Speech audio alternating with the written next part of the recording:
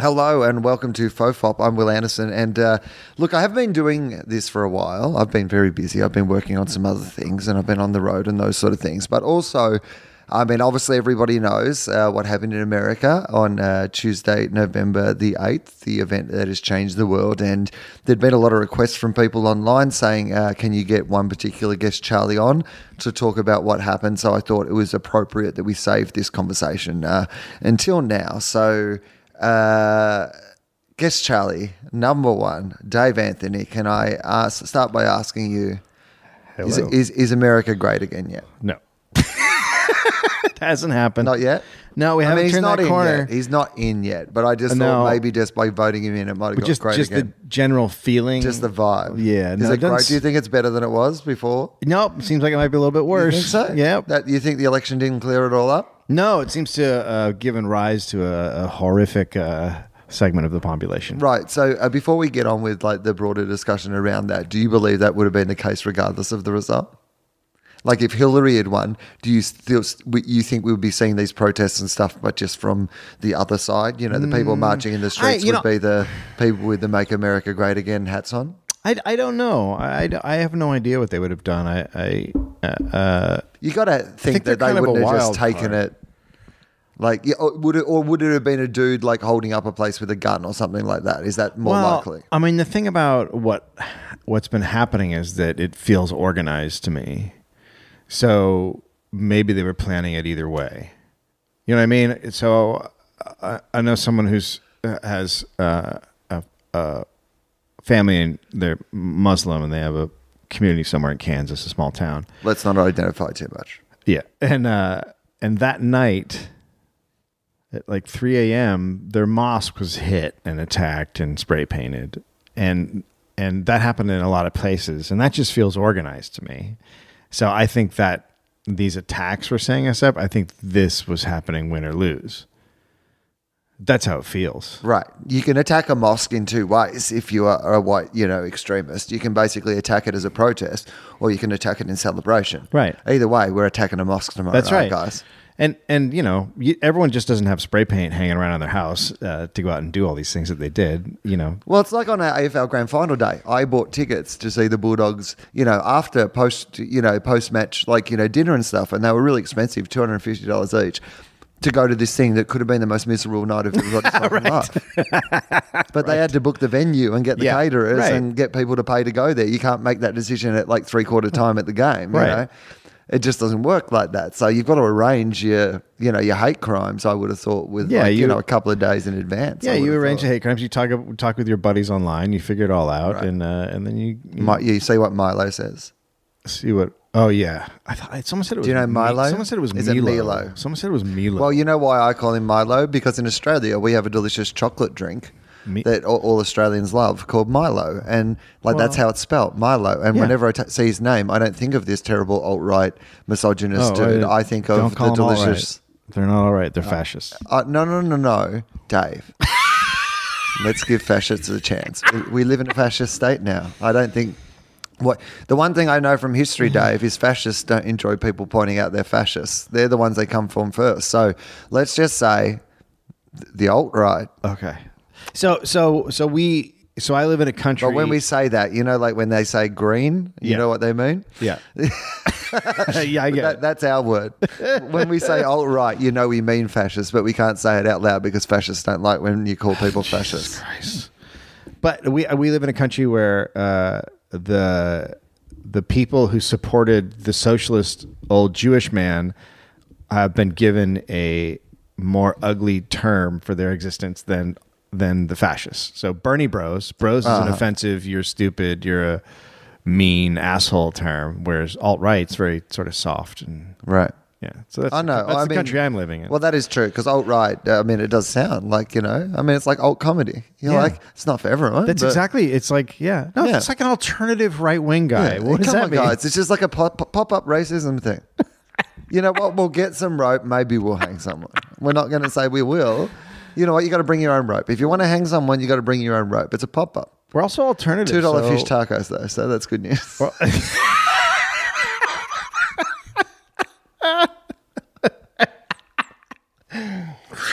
Yeah, I mean, I absolutely agree with you. I was obviously mocking before when I said the thing about the alt-right. I mean, language is so important in these battles, and we have become overwhelmed by labels, and labels are so recklessly applied to thought, and labels limit thought. We can't have nuanced debates because we want to put everything into a bucket, like assuming that I have read 100 think pieces on why Trump won, and here's what I'm telling you: they're all wrong and they're all right, because the reason he won was those 100 reasons that I read about, but he didn't win because of any one of them. There might be some he won of more because of than other ones, the racism or the misogyny or the Hillary might have been a flawed candidate running against him. Yeah, I'm sure we're going to get to all these sort of things, but it wasn't one of those things. It was, and this idea that we think that we can go, this is the reason that someone won, or this is the reason that someone lost, and it be the only reason, is limited in the There's almost a desperation to people trying to say that it's this thing, so that for me, it's on the left where they want it to be a certain thing so that they can't be wrong, and it's like, no, it's everything. It was a big mix of shit that came together for the perfect storm. And I'm sorry it was ignored, but you kind of got to just go, okay, let's look at all this stuff. But there's too many people going, no, it's just misogyny, it's just racism. And you're like, it's not. It's all those things. It was lucky enough that those things were thrown into the mix and people responded to them. Yeah. But it also meant that there were some people who were responding to something else that he was saying, decided to turn a blind eye to racism and misogyny because they thought that the other thing was more compelling to them or more important to them or whatever it was. Yeah. Regardless of, where your political beliefs are, that you understand that. There were some people who voted there because they were like, well, fuck it then. Let's burn it down. But the problem is there's too many people right now who don't believe that and think the country suddenly became racist. Right. Which it just isn't true, because the same people that voted for Obama just voted for Trump. It's not like they became racist in 8 years. The idea that like somebody winning the system, like he won the system you have in place, but she, the fact that she has beaten him on the popular vote by like over 1 million or whatever it is. So the idea that the entire country is suddenly a right-wing racist country, even just on that alone, is not something that you can substantiate, let alone the fact that half the country didn't vote. We'll get to that in a little while. Okay, so what do you think it says about America? Okay, firstly, let me ask you this. There's so much I want to talk to you about, but let me ask you this. Were you surprised? Well, okay, that's interesting. So, I thought for a long time he was going to win. I wasn't paying as much attention. Like, I barely watched the debates. I just kind of checked out. But I would look at the polls to see what was happening, and I noticed it was tightening, but there was always the LA Times poll that was calling it for Trump. And I was just going, why is that a thing? And then on election night, I was in Texas, and I had to get up early, and I just had this feeling, and I was like, I don't want to know, because I have to wake up at 6, which at my time is 4, so it's going to totally screw me. So I don't want to know because I might not be able to sleep. But I've had this feeling like, I think she might lose this. So I told no one to text me or tell me. And of course, my son called me and was like, Trump's ahead. And then I had to watch it. And then I slept like an hour that night, because it wasn't so much that I was surprised. It was just the horror of it. It's, I talked about this on FOFOP, but I was in the air when the result was being. Oh, yeah, I heard that. And I had done a podcast with a guy called Mark Colvin, who's a very experienced Australian political journalist, a couple of days beforehand for Philosophy. And we'd had quite a detailed conversation, a little bit of it on the podcast, but a lot of it, had continued after we'd actually finished the podcast, about that the polls were so close, and we thought that he had more secret voters up his sleeve. The idea that there were people who wouldn't say to a pollster or wouldn't even talk to a pollster who, when they got into the voting booth, were going to vote for Trump. And that was the thing that always worried me. Okay, so the thing that worried me is that the poll of who's ahead in the poll, it doesn't mean shit, as you just saw. Right. She won the popular vote. Yeah, absolutely. So that's meaningless. You have to look at the individual polls per state. Right. And some of these states weren't even really being polled. When you're looking at the poll and they're like, oh, she's like 1% ahead, and you're like, yeah, that's how much she won by. Yeah. However, that is yeah. You're really like, you're polling the thing that is not the actual thing that is the contest. Yeah, that's exactly right. So without context, those polls mean absolutely nothing. Absolutely nothing. Yeah. So the New York Times the LA Times is doing this weird. They wrote an article about how they were doing it differently than everyone else, but they were weighting things differently. And the problem with the polls, the real big problem is that there's a lot of people that have fallen off the radar. They're no longer counted on unemployment. You know, if you're on unemployment for a certain amount of time, 2 years or something, then you don't get unemployment anymore, and then you're not counted.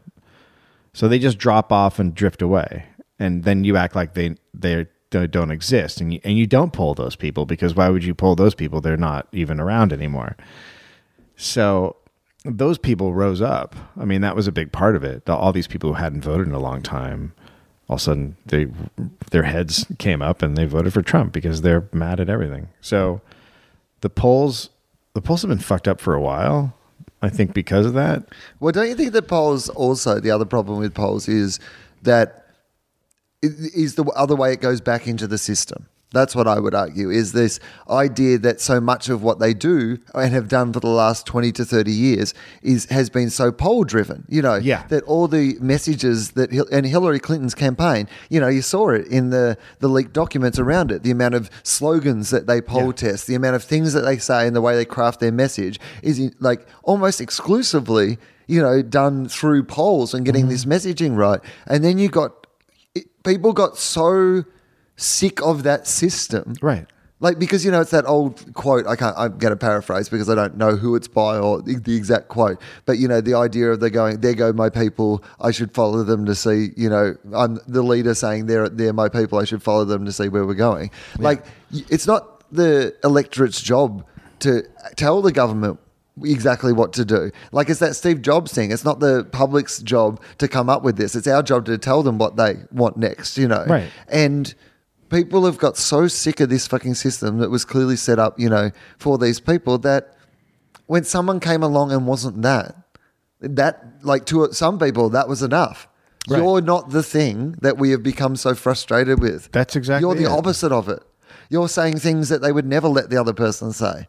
You're crazy. Listen to the shit you say. Yeah. And you keep saying it. Who will it be tomorrow? I'm sick of these guys pretending like they're telling me what I think. At least this guy fucking says shit. Yeah, and this guy talks like Frank down at at McDonald's. Like, he's the guy that I see at the store. This guy is just that's what he is. She's completely unrelatable. People, and this is the thing about like where do you think people underestimated the amount where ordinary people, even when they're not of those beliefs themselves. So if you're not a misogynist or you're not a racist and you're not actually anti-asylum seekers or whatever, you are so used to, you live in a community where you cannot operate in that community without knowing a guy who's like that, who's in your friendship group or your work group or whatever, that when someone comes along, you hear those things that Trump says, but like you said, Gary says it at the lunch break at work as well, and Gary's a nice enough guy. Right. He just has some crazy opinions, right? Yeah. Whereas these, like, people who've been in Washington forever, they don't know anyone who says shit like that. And they didn't know how to... That's right. And people in... They thought it would affect people more. They thought people would be like, I'll never vote for him. But there were, Latinos or whatever, who clearly just went, well, you know what? I don't like the fact that he's like clearly racist against my people, but... heaps of people are racist against my people. I like some of his other shit. So well, that's the sort of really the depth to it all, is that Trump is saying shit that's horrible, but the you can say what you want. The fucking Clintons did shit that was horrible. Like, they did shit that was horrible. But he's done heaps of shit that was horrible too. Well, but not to the people that are directly being affected. Like, the Clintons expanded prison in an insane way and put tons of people in prison. NAFTA has just destroyed communities. There's other things. There's, robotics and all this other stuff happening, but NAFTA is a part of it.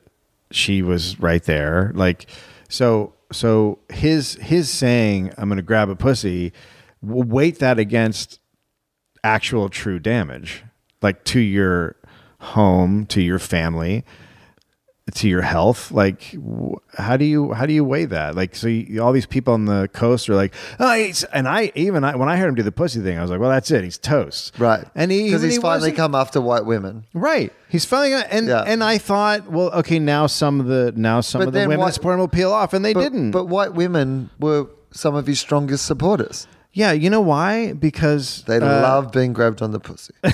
They fucking love it. That's what I kept saying. They love sexual assault. Turns out nobody likes a pussy grab more than the person with the pussy. I mean, I think even the fact though that we joke about this and that people joked about it, it did take away some of the power from what that thing actually was because of the way the language was structured and because of his cartoonish sort of presentation.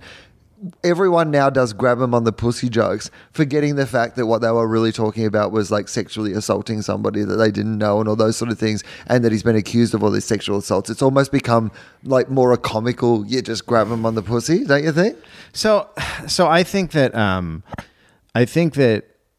in a way, yeah, but I think the biggest factor in the grabbing a pussy thing is that those people out in the fucking country they're not all prim and proper, and they're tired of being told that you can't grab people on the pussy. But that you can't say shit that's bad. Yeah. No, you can't say shit. There's rules to what you can say. Yeah. And so he said something, and everyone's like, he's a rapist. And really looking at it, right. He could have just been fucking bragging of being an asshole.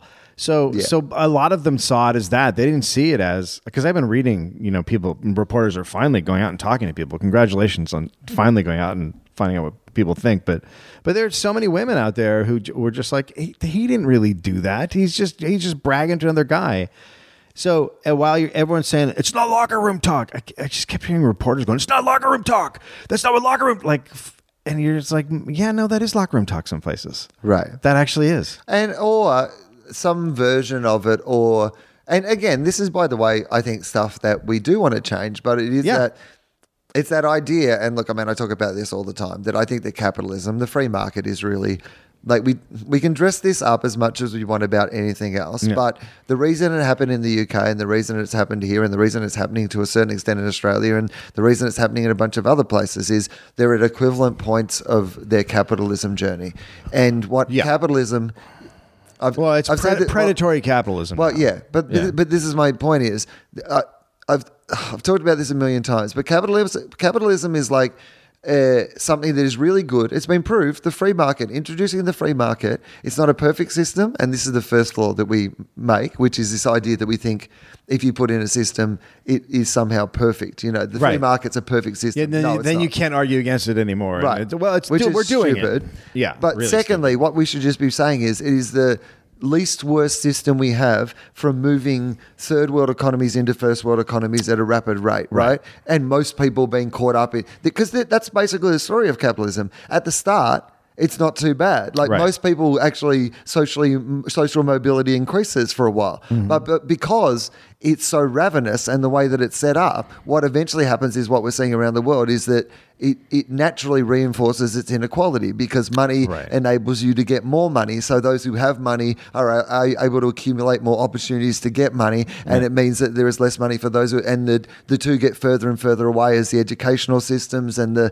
structural systems, or the rich people send their kids to the best schools and the best teachers also. So even if you don't get, you get institutional bias that can never be rectified because the system, the thing that drove it to there, is no good for maintaining that system, right? It's like introducing cane toads to get rid of the beetles, but then they eat all the beetles and you're surrounded by fucking cane toads, and then you're like, fuck, a cane toad is president. There's a cane toad. We voted a cane toad to be leader of the free world because we thought he killed the bugs, but now he's elected all these other cane toads, all male cane toads, alt-right, fascist cane toads. It's true. But it's fascinating to watch because the other thing, the messaging. Sorry, the reason, part of the reason, when we talk about all the reasons, the media and the way the media operates now. But that, again, is as a result of the fact that those who benefited from capitalism in its earlier stages became these media barons. Yeah. It wasn't meant to be like this. When the press was first set up, it was meant to represent the people. That was the idea of the press. And there was this idea about the press that it should not be owned by the same people, because then it would be used for influence and you wouldn't get dichotomous voices, and then these sort of issues, like Rupert Murdoch and all these sort of people, your Fox News and all these sort of, these were businessmen making business decisions that created an environment in which these sort of things happen. The way we have lowered our social discourse and our level for what we consider to be, the fact that, this fame thing and what we've created, we raised generations on advertising and capitalism. We told them that you have to aspire at all times, update your fucking, supercomputer every 6 months, and now it's got to be a gold color or a red color or smaller or bigger or fucking whatever. And then we're surprised that they're willing to elect a fucking brand to run the country. Right. I mean, all this has been put in place by the free market, Yeah, well, completely, particularly with media, like media being, I remember when it was like in the late 80s and someone, I was reading someone, it might have been Chomsky or someone was like, if your media is based on ratings, your democracy will fail. Right. Of course it will. Of course it will. I mean, the reason that, you can kind of trace the journey of Trump through this podcast in a way, because, we would have check-ins just over the journey of what he was doing, because I was here a lot, and, it'd be that, you don't think he can win, can you? And for a while it wasn't, but we kept going, but he still keeps winning. And, you can actually hear that kind of, growing realization that it was, tapping into something across the country. Yeah, but the fascinating thing was the willful denial of Democrats that people in the general election would be the same as people in the Republican primaries. They thought it would be a whole different animal, and I kept looking at it and going, well, no, it's the same thing. Why would it be different? They're not. They're the same people. Well, the interesting thing, what was interesting was that the approval ratings of both of the candidates were the lowest ever of either of the candidates, like going into an election, right? Yeah. And the theory behind that was the idea that they were the two most well-known, candidates. So, because normally what happens is that people discover more about you. Initially, you get this kind of bounce of being fresh in a thing, like Anthony Weiner. The more you find out, the more it turns out he wasn't the shooting star you all imagined him to be in the first place. But, to some extent, that's the case with everybody. The more you know, the more there are people who disapprove of those people. They have reasons to do it. What they didn't know was what effect that would have on the election campaign. Of course. Because what happened was he would say all these things, but because they both already had such high disapproval ratings, it didn't really shift too much, right? And he was getting his message out to the people who wanted to respond to those messages. But even more than that, in an advertising and marketing sense, she was getting his message out because they thought they were doing something really clever.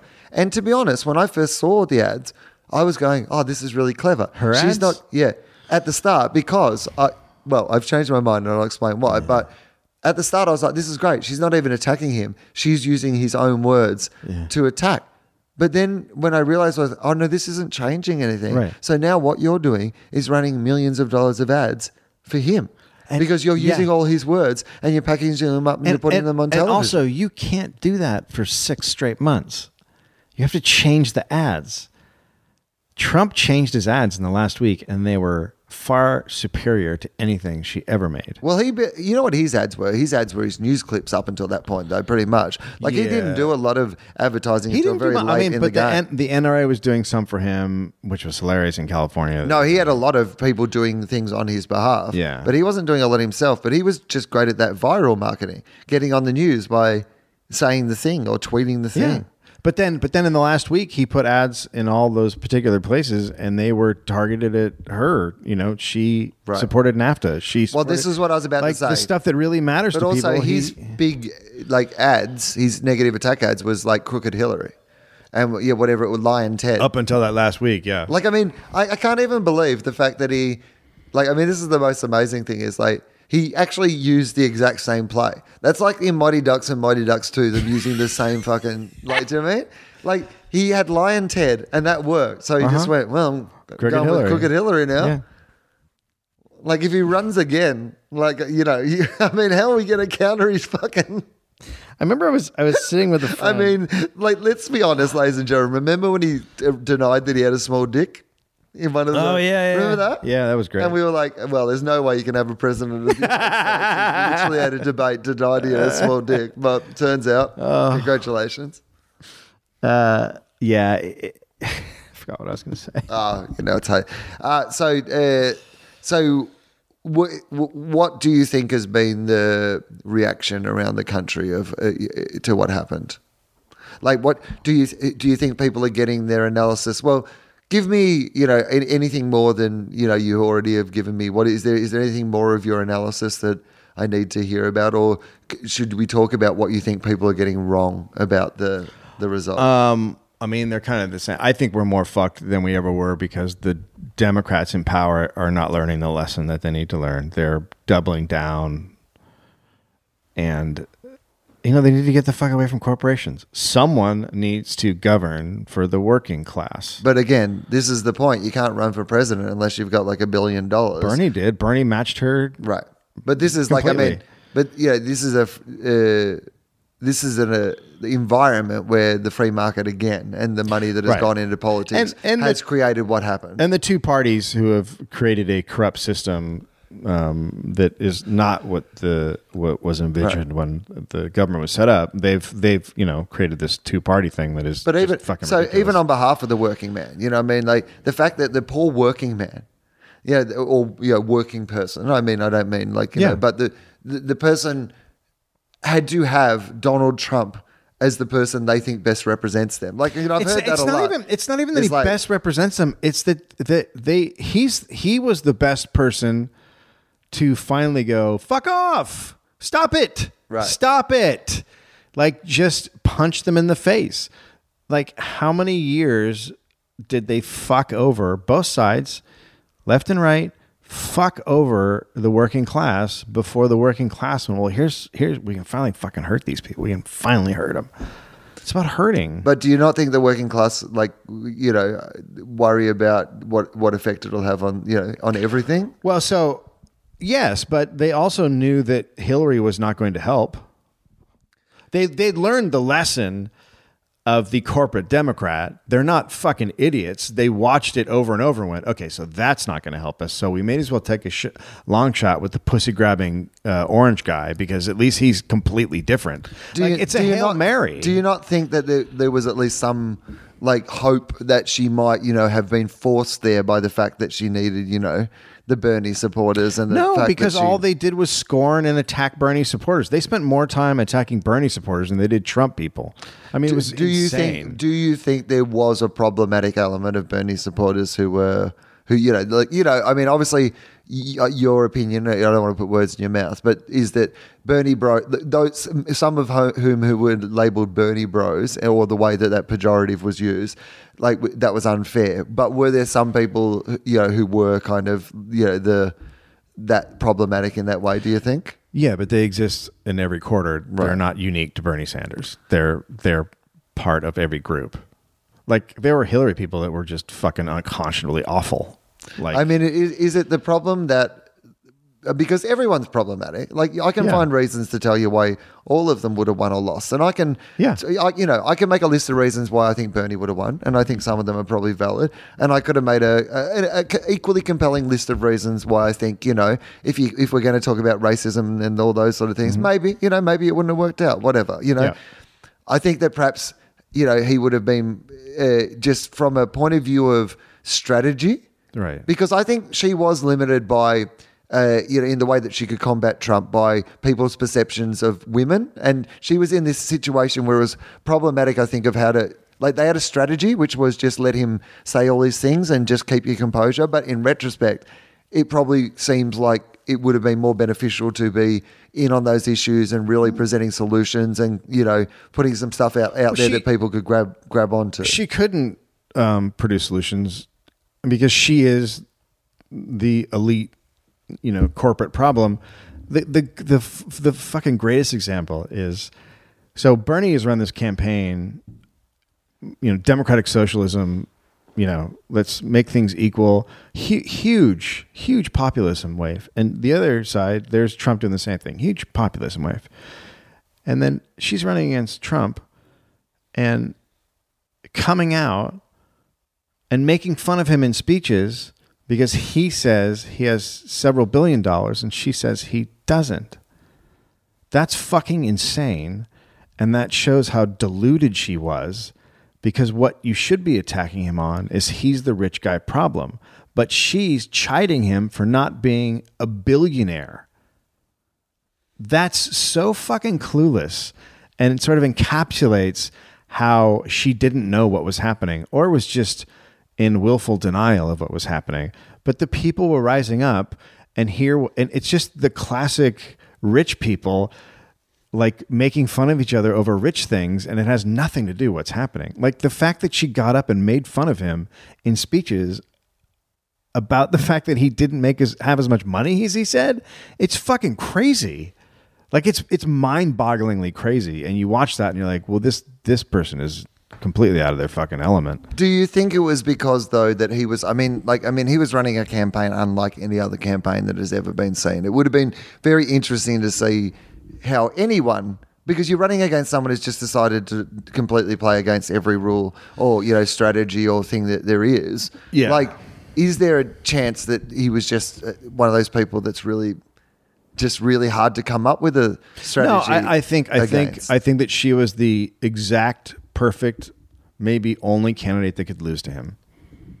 That's what I think. I think that Democrats, you could just go down the list of things that just lined up so perfectly that they were screwed. Now, Bernie would never have attacked Trump. He would have said, okay, this guy gets away with stuff and here's why. But Bernie he never attacked Hillary. He went after the system, right? So if he goes after the system that created Trump, that's different.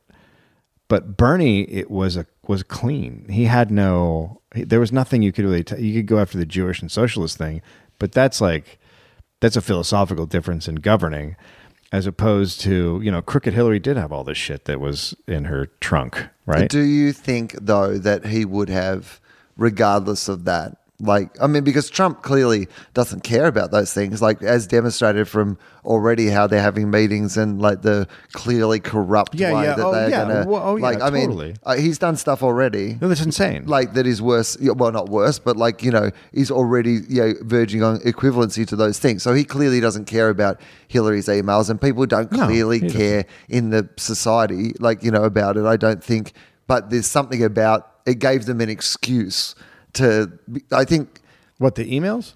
I think the emails. Well, because if you're talking about equivalency, of all the the way that he's defrauded people in the university, the way that he's done all these terrible things. You've got to. But it doesn't matter because he's not the government. He's not the guy who for 20 years has fucked people. It's just. I know. She's the system. I understand what you're saying, but I just still find it incredibly insane that someone can, regardless of that, think that he is a better solution to that problem. It's not that I think that many of them don't think he is a better solution. I think many of them just wanted to bloody the people who had been hurting them for so long. It's the thing where at some point you become a suicide bomber. At what point in the end of hope? Here, okay. So let's talk about the Mexican thing, right? Mexican build a wall. Everyone's like they're taking our jobs. Blah. That was a small part of it. Taking the jobs. That was about heroin. That's what the build a wall was about to a lot of those people. Heroin, because. So you have somewhere to lean against once you shoot up. Is that in those states that she lost? Yep. There's so many unemployed and fucked people, and there is so many dead people from heroin, Mexican heroin, coming up from the border and laying swaths of dead people. The mortality rate is shot up. Mothers are losing their kids. Entire communities are fucking destroyed by heroin. And that's what a lot of them were talking about when they were saying build a wall. They don't want their communities destroyed by heroin anymore. Don't the Mexican drug dealers, they just build tunnels? Yeah. That's the other thing. El Chapo Hey, look, Chapo's a tunneler. Mate, He's like a gopher. those guys love tunnels. They fucking love Those Mexican drug lords. They just they're like wombles. They really are. They just live in a series of caves underground. I mean, but the thing is, they're so cute when they're underground and in a tunnel. They're not great outside of the tunnel, but they're super cute. I mean, that is the thing in their own environment. Yeah. I mean, nothing cuter than seeing El Chapo escape from prison. God. You see a Chapo in a tunnel, and it's really great. I mean, it's just a great time. All right. So it's where to from here? How do we make America great again? Firstly, okay, Dave, I mean, this has been coming up a couple of times in conversations recently, and forgive me if I'm going too far on this, but so on Saturday night in Cleveland, in Ohio, at Hilarities, they're a great club, but Ohio, as I said to them in my stand-up, I had a little thing where I was like, because I was just doing a bit at the start where basically the riff was around the idea. I was like, you know, I love Cleveland because I do love Cleveland. I do love doing shows there. But the whole bit was kind of like, and I loved it, BLB. Before LeBron, mate. I remember you guys. And then I had this whole bit about like, that was zombies from The Walking Dead just walking around like, LeBron, come back. Like this whole thing. And then like, I go through the whole journey of like when he came back and then he almost won and how the city and then everyone had this strut back and then he won and like Cleveland came, blah, blah, blah. And then he asked one thing of you. He said, vote Hillary. And you were all like, fuck you, LeBron. We've got our rings. But the point is that they did, you know, like Ohio did go to Trump. So I was doing a week of shows 2 weeks out from the election in a place where there was clearly going to be some audience members and I don't have a heap of stuff about it, but I obviously had some stuff around it, you know, and just kind of those sort of jokes, not, you know. And you're not American, so that's honestly, a lot of us don't want to hear it. Well, that's what I was going to say. Yeah. Like there's certainly an American attitude to, you know, you're not from here. It's a tough thing when you're in this place and shit's all fucked up, and then other people from another place come in and go, "This is what I think, and you're doing wrong." It's like, yeah, okay. So I can understand. That is what America does to every other country in the world, though. That was actually the bit I was doing this weekend. It was like I started because I was in San Francisco, so I started talking about the emails and how upset the Russia thing was, and people applauded. And I was like, I know, because it's not like we did it and I just fucking listed off the fucking 50 countries we fucked in the past. Like, come on. I mean, that is literally American foreign policy. Yeah, people are upset about the Russians. Fuck you. That's what we've been doing forever. World police. You know, I mean, and all they did was reveal the truth. So fuck off. Like, bummer. I mean, you know, welcome to the world. It was never going to be great. Yeah, well, I mean, there is certainly an element of comeuppance. Yeah, I mean, there's no doubt about that. Yeah. Like, you know, and there's no doubt that there were certain factions around the world who, I mean, well, China's another one. China's just been sitting there fucking going, I did not realize they were going to make this so easy. You know what I mean? Because China have been positioning themselves both economically and culturally, but now militarily as well for this period of years. You know, the Beijing Olympics and, you know, coming out to the world and like opening it all up and the way they've grown now. But in China now, because like they've moved into that place now where they have a lot of middle class people and they don't like air pollution and you know they're going to need extra anyway. What the world is going to change, and with Russia and China so strong and North Korea so unreliable and America staggering around dealing with whatever the fuck's going on here. Do you know what I mean? That's why the world cares, and I guess that's why the world has an opinion on it. As an Australian, we have to have an opinion on it. I mean, I live here half the year, so I want to know if I've jumped onto the Titanic. You know, yeah, you have. I have. Yeah, but I want to know how long it is before the fucking thing goes into the iceberg, because I've jumped onto the Titanic in the hope that, you know, there might be some spots in the orchestra, and so. I don't know if there's a way out of it. If I'm really being honest, I don't know. Do you think this is a natural death of, like, could it be one of those things where this is really, I mean, people have talked about the death of, because, well, so this is what I was going to talk about before I got to, so in both shows on Saturday night, they had large groups, 12, 14 people who had to be walked out of the show because they were just, would not shut up about Trump and whatever. Yeah, and that's the other thing is they're super emboldened and they want to scream you down. Right, and the irony of that they, like literally one of them went up to the owner, who, by the way, is like 71 years old or 73 years old, and like believes that the rise of Trump reminds him of the rise of fascism. Like he said that to me, and could not have been better, with these people. Treated them politely and whatever, but always on the comedian side, no pressure, back at us to be like, don't do those sort of things or anything like that. In fact, the opposite, really kind of, liking that he has artists who do those sort of things and whatever. But we were joking about that idea because one of them said, you should warn people that, about that. And I was like, are you asking for a safe space and a trigger warning? Literally, you've asked for a trigger warning because you thought this would be a safe space. I feel like this is not the... Yeah. Like, I mean, literally you voted for this guy because he's all about telling it like it is, and somebody gets up there and tries to tell it like it is, and you have an objection to that. That's... Yeah. That, like, I mean... there's a guy, because I put up a thing on Instagram. Just Harper said something about Trump, and one guy was like, well, the dog fucking sucks, and Trump, yeah. And I was just like, what? I thought you guys are all about just talking shit and fucking saying stuff. Right. But someone says something, you get all turned into the biggest bitch. Like, really? I thought you guys were like, let's spar now. Let's, you want to go mano a mano? Let's start having it. But they fucking flip out. Right. They totally flip out. I They're mean, like because children. it's not about that. No. It's about them saying the things that they want to say, which often are things that keep other minorities and people down.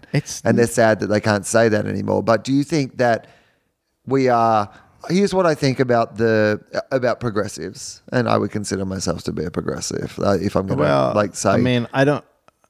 that term is weird here because there's two versions now. There's liberals and leftists. Well, and that's why I'm going to say progressive, just because to me, like, essentially, like, naturally, like, I want things to, like, move forward and be better for people. So that's, Right. That's a progressive attitude. That's the best way to define it. It's certainly outside left or liberal. I don't think that either of those things are perfect explanations for what my personal political philosophy is, but it is, like, generally progressive, I would say.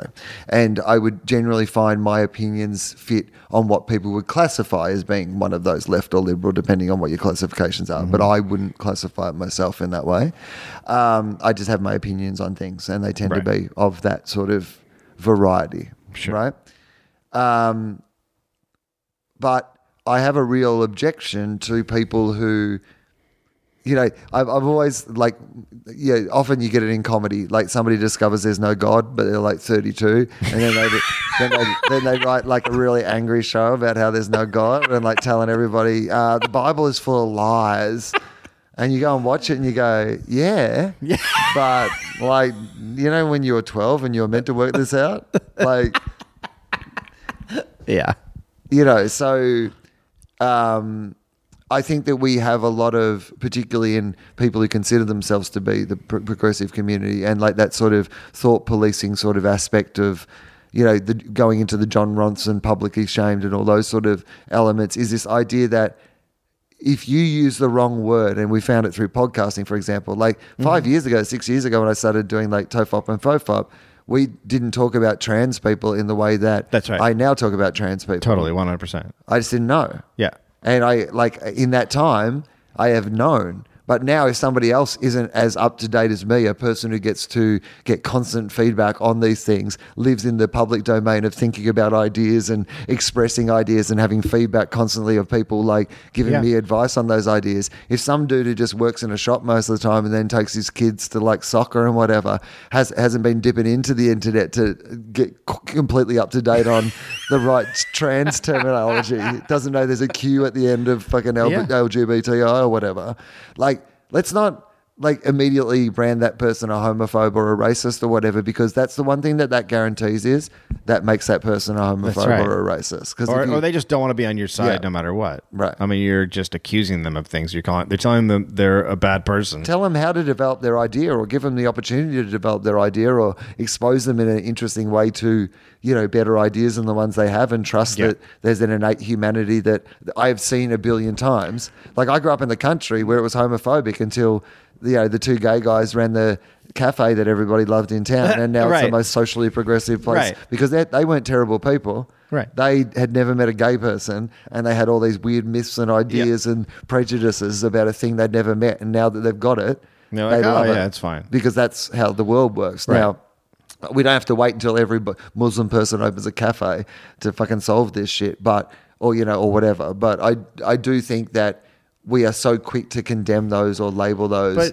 who, perhaps you're also just talking about socially progressive, and the problem with what's happened in America is that we have traded social progress for economic destruction and an evil foreign policy. Well, that's the unnecessary end of the free market again, though, because what it becomes is like capitalism has to you have to keep buying things. That's why the war machine, like the American war machine, grew so strong. But it also capitalism. But it also makes it so that you're just defending, like, oh, we just want abortion legal, and meanwhile there's just fucking rubble and burning everything because you've got that one thing, and that's what this election almost came down to, was just people saying the Supreme Court can't be overturned because of this, and you're like, can you not see what's fucking happened over the past 20 years? Like, that's not going to matter pretty soon. That's how bad things are going to be. That abortion won't even fucking matter. What did you think of the fact that climate change wasn't even mentioned in the debates? And well, of course it wasn't. Trump. Well, so that goes back to the media. So the media, they do polls and they do focus groups, and they find out what news people want to hear, and people don't want to hear about climate change. So that's who's asking the questions. We used to have this, the Women's League of voters used to run every debate, and they would ask good questions, and because they weren't beholden to anything, they were just trying to find out stuff about the candidates. And then as the questions parties, ordinary people give a shit about. Yeah, and then that was the thing that fascinated me with the debates, was how little. It was fucking nonsense. How little I ever felt like, even in the one that was meant to be full of ordinary people, yeah. how little I felt like they ever addressed concerns of ordinary people. Absolute fucking garbage. Anytime I tuned in, I was like, well, they're not talking about anything that matters, or there's nothing. Like, there was absolutely fucking nothing that anybody said in there that mattered. It was just all garbage. And that's ratings, right? They're just looking for a gotcha moment so they can get people to watch their show. Oh, I mean, those Trump debates, I watched all of them, and Amy watched them. And Amy doesn't watch like political debates. But I watched one. She was so repelled, but also compelled, by him, I guess, because of that. Like, I mean, she hated him. She was in tears when, like, she found out that he won. Like, it really affected her because I think the sexism and the misogyny and the assault charge, all those sort of things, really, like, combined with everything else. But there's a real visceral reaction to that, I think. Okay. And I think for women, and this is why I think a lot of women, not the ones, the heap who voted for him, by the way, but why women who are on the other side, women who backed Hillary and saw the fact that for once they might be represented, at least at women, and then lost to every nightmare of a man, like the absolute caricature of everything that, Right. The guy that... The creepy boss, the lingering... The guy that that you've been living in a society that has been telling you, no, we don't put up with that anymore. Well, bullshit. Right. Right? So bullshit. I understand. I have a great understanding and sympathy for people who are genuinely shattered by the Hillary thing because of that. I would take it a step further, and I would say that women need to really sort of acknowledge what society has just told them and start fighting. Right. And I think that will happen. And I'm talking about everywhere. Like, if someone, I was talking to my wife about it, and she's like, yeah, the lines that we drew, like, don't call me bitch. Like, no, that's so far from the battle you have to fight now. I mean, the idea that for women, the message it sends that a country would rather elect the worst human on the fucking planet rather than like a woman. Like, I know, by the way, we've talked about it, many of the other factors that come into this, but you can't help but also get that message out of it.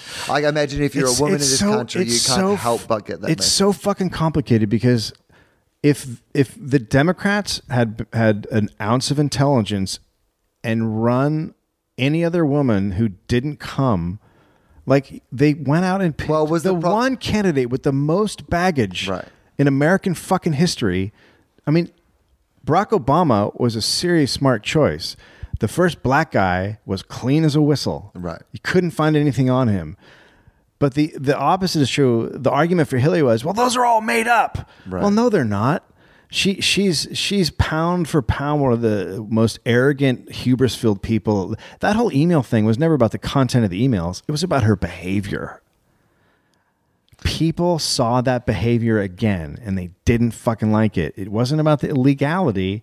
It was about the hubris involved, which was, if you actually read what she did, mind-boggling.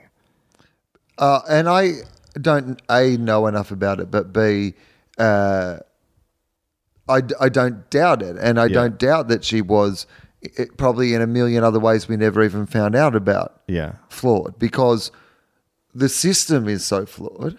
That's what we've seen about it, that you cannot have been around in and survive in and thrive in that system without. I mean, you've been part of the thing. And I can see how people are going, well...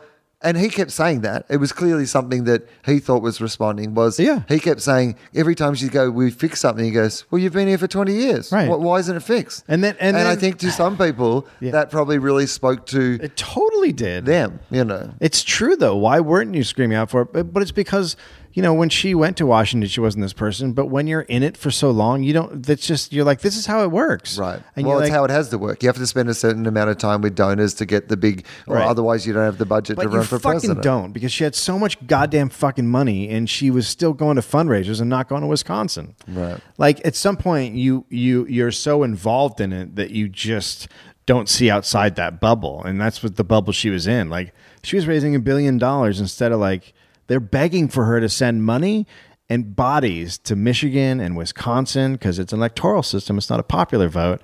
They're begging, and she's not doing it. Why do you think they didn't send people there? Hubris. Why?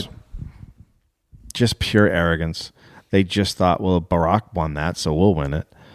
They don't even know that. Like, so go talk to a fucking a black guy. Do you think that is about arrogance? That because if you know anything about the history of the relationship between the Clintons and the Obamas, it's poisonous. Mm-hmm. And it is a great compliment, regardless of the flaws of Obama's time as president. And, you know, I'm willing to hear arguments. There were a bunch of things that he didn't fix, whether it was his fault or not. Part of this Trump thing is his fault. Well, of course. Yeah. But also part of it goes back to what he was left with after, you know, Bush as well. Like, I mean, like these things don't all start in a bubble. Like, I mean, but the world went into a massive recession at that time, and, you know, you're at a point in your evolution where there is some control over those things. So there is, so then don't put the people who did that in charge of our economy. Like he put the same people in charge. Like there were huge mistakes he made that were insane. Yeah, well, I mean, I agree with. I mean, the Wall Street thing is, but again, this comes back to my argument that suddenly the actual idea, you know, the banks are too big to fail. That Wall Street is too important to how things are done. And like the thing that we never talk about is the idea of how even our perspective to work and to, you know, like these sort of things of like, why do people work? So, you know, this idea of going, so in Ontario, they've just brought in a minimum living wage for people because what they're kind of recognizing is as the economy. So this is what you were saying about progression, right? Yeah. That like there is an element of our progression as a society, our reckless run towards, you know, artificial intelligence and, you know, technology and always wanting to update technology regardless of ever having a conversation about like from the what that means, from the little level of how we communicate to each other as human beings, you know, now. And a lot of that, you know, we could talk about around this election about the role of social media. It's like that. Was it the Microsoft that put up the little Twitter that was within a day a Nazi? Right. Like, yeah. So there is, you know, all these elements that have, you know, kind of come into play. Yeah. And so much of that progression has been, you know, if we buy into the idea that the free market is always right and you've got to look after your shareholders, you start doing things like, well, we could give our shareholders more money if we make these T-shirts in China rather than make them here. what we're not having a conversation about is what is the idea of work and t-shirts and capitalism. Like the idea of you having a shop wasn't meant to be so that one family could have half the stuff. The Right. idea of having a shop was so that like everyone could have like enough money to go to a shop, and there was a good shop, you know, and if you had a good shop, then everyone would come to your shop. And that's actually meant to be what the free market's meant to be about. It's not meant to be about two big companies. It's meant to be like the idea that competition would be so good that Yeah. you'd have it all work like that. But it doesn't. But I mean, then you get down to monopoly, and the Democrats are pro monopoly. So yeah, it's not a conversation we're having, and it's not a conversation we're going to have until we run the car into an actual ditch and it's on fire. Like right now, we're just teetering on the edge, but. Like right now, you've handed the keys to the drunk guy in the bar who was telling you about how he was going to build a wall between Mexico and America. Let Donald drive.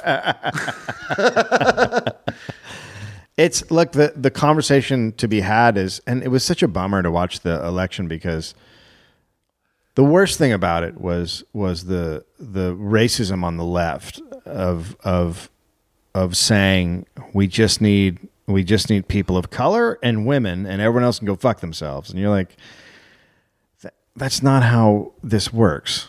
It would never work that way. And if it works that way, then you're Bosnia. So congratulations, you've created a nightmare. But the idea that this hatred against white working class men because they're all racist. Well, they're not all fucking racist. Some of them are. Some of them aren't. They're like anybody else.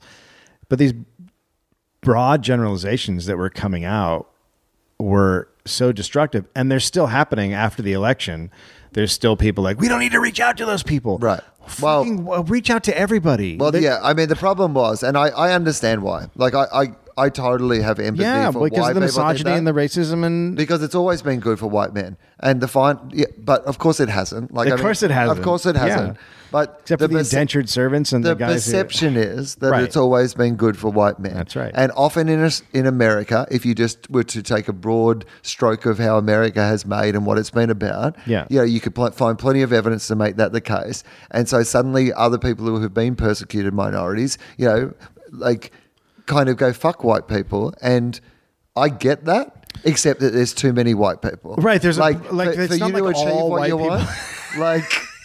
There's too many white people. So just from a strategy point of view, and I get it, man. Like, I get it. I'm a white guy, and I get it. Yeah. Like, often I want to be the guy who's like, fucking white guys, right? But I don't think that does help, because I do think it actually means that white guys suddenly do... You push them away, right? Well, that's where this, like, online... people who would call themselves the alt-right, can get to people. Right. Because you can suddenly go, they don't care about you, and they do want to take about your stuff, because it starts to sound like that. Now, I understand the argument that fucking poor white men, and they shouldn't need to be coddled and they've had everything forever. I get how people would think that, but I don't think it's actually like... It's such a crazy idea to me, because if you so let's just take slavery, right? So slavery exists, right? Well, who does that also fuck over? I mean, so you got guys who are slaves, but then that means there's a lot of jobs that aren't available for the low fucking end. The guys who scrape by, those were all the white guys who were like, there were tons of them who wanted to get rid of slavery so they could get a fucking job. But this is my point about, again, it comes back to economics. The reason there was slavery, and this is what the myth of American exceptionalism, and by the way, America America has been exceptional at some things. You have the most guns. Yeah. You've had but I mean, honestly, do you know what I mean? Like, you get some respect in the club because you have the biggest guns, and you had the most bling. As a country, like, your entertainment industry, like, was, all over the world, and it was the biggest and the best, and you grew these things, but you also grew American industry. But what no one ever talks about is, if you grow a lot of that on, like, this free labor, and then you take it away, it brings you back to the pack. But what America has done since then, it always does these things that go, we have the best schools in the world. And I'm like, okay, here's the thing. You're allowed to love your country, but you're not going to fix it if you just say things like that, because here's what they do. Like, a myriad of studies on education systems around the world. Ours is the worst. It's like, you don't make the top 20. Yeah. Like... No, we're terrible at everything. And for where you are in the world and what your economic success and all those sort of things are, you should be like the best education system in the world. And you should be. And if you were, Like some of these other problems we're having right now wouldn't be, Right. But even from then, you were talking about a system where, like, the inequality was already built into it. Right. Oh, completely The poor built in. guys were being screwed over because the rich guys didn't want to pay. Essentially, the problem was, and this is the thing that the rich guys are really good at distracting us from. Right. We end up all fighting each other when it's really the fucking, like, I mean, But here's the fucking crazy thing is now there's a bunch of it is the rich guys, but it's weird to watch the left because there's this giant wing, the media, they're all Ivy League fucking educated, dads are doctors, and they're driving the dialogue. They drove the Clinton dialogue, but they're just rich.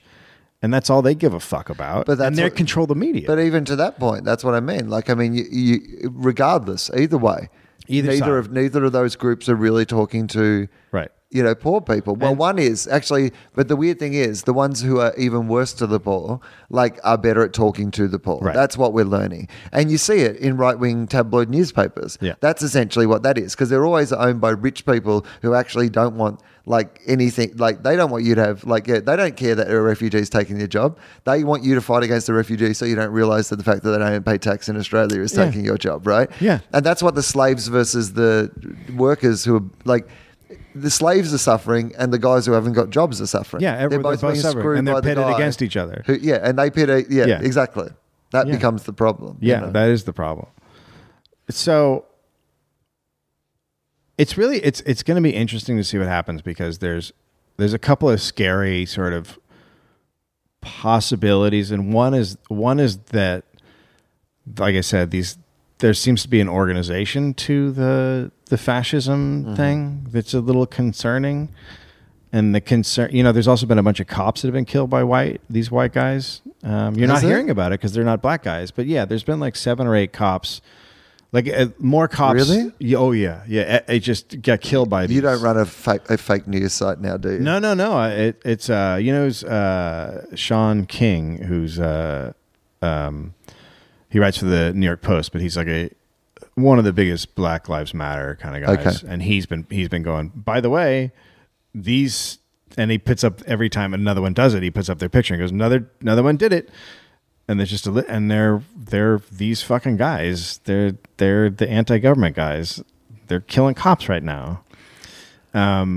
So there's this really disturbing uptick in things. Another thing, so I was in Bakersfield a couple weeks before the election, and Finn had to take a shit.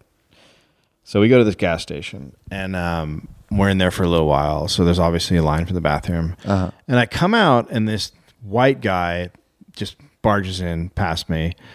And then there's 2 women and like a guy, Pakistani descent or something like that, in line. So there's three people. And they're like, "What are you doing? What is that?" And the guy just closes the door. And I was like, "What happened?" And they go, "We were standing in line and he just walked in front." And we were like, "You're not next." And then he just went in. And I was like, "Well, that's weird." I've heard that story like 3 times since the election. So this may not be happening, or it may be happening, but the way these guys operate, the way neo-Nazis work is, well, now we get to restructure society and we go to the front of the line. Like, there's this weird sort of pattern that is coming together. So I'm wondering if that's what they're actually thinking, or if it's just they're doing it because of the election and they think they get to, be emboldened and be the top dog right now, or if they're actually going to start fucking with people in that way. Like, if that's what we're now living with on a daily basis. That'd be terrifying if that happened. Yeah, that's why I'm wondering what this is. Like, is this because did you see the Nazi salutes today? Well, I saw some of the stuff after the election about the KKK celebrating, and which is never a great look. No, you don't want the KKK. If the KKK is celebrating, I feel like the election didn't go well. I feel like you'd look back and go, I didn't do something right. Like, even if you haven't, gone after the KKK vote, which you did, but even if you hadn't, like, you'd still be a little like, it's tarnished it a little. Okay, so this is in the Atlantic today. This is a meeting, alt-right conference in Washington, D.C., and this guy, Richard Spencer, was running it. It's at the National Policy Institute, which is actually a fairly well-known right-wing think tank. There you go. Take a look at that picture. They're not just answering questions, right? No, those are Nazi salutes. Oh, fuck me. So regardless of what has happened or how we got here, there's something happening. But who identifies with a Nazi? Like who's not a skinhead in a like that to me is crazy. But you have them in your country. What about being in every country? Yeah, but like skinheads, like but these are not skinheads. But these aren't skinheads. These guys are like neo-Nazis, right? So they're like in Italy. There's been a fascist party forever. Now we're going to have it in America. It's always going to be here. It's going to be out front and a thing that people subscribe to and are vocal about. And there's fucking talk about ethnic cleansing and shit. Like, what's the end game of fascism? Like in the eyes of these people, do you think? What sort of America do they actually want to see? White control. Ethnic how do they think the rest of the world will deal with that? Or do they just not think that? That's the crazy thing that here's the thing. So France is about to fall to fascism. Did you know that? I saw. And Italy has a referendum thing coming too that's apparently going to be a total fuck party. So there's Greece, is heading towards fascism, I believe, if I recall correctly. So they won't be alone. Obviously, Putin is down with it, right? But even with the environment thing that Trump is talking about, if he did what he's saying and pulled out of the Paris Climate, the countries in the world would just fuck us, like put tariffs up on carbon tariffs, and like we would just be fucking ruined. I don't know what they're thinking. I don't know if they understand the repercussions of if they got what they wanted, if they do, truly bad it would be. If they do half the shit that they said, the rest of the world's going to at some stage have to go, hey, right, we're having an intervention. But it's not even the rest of the world. We've been at war for how long? Who goes to war? It's not white people. It's fucking Hispanics and blacks.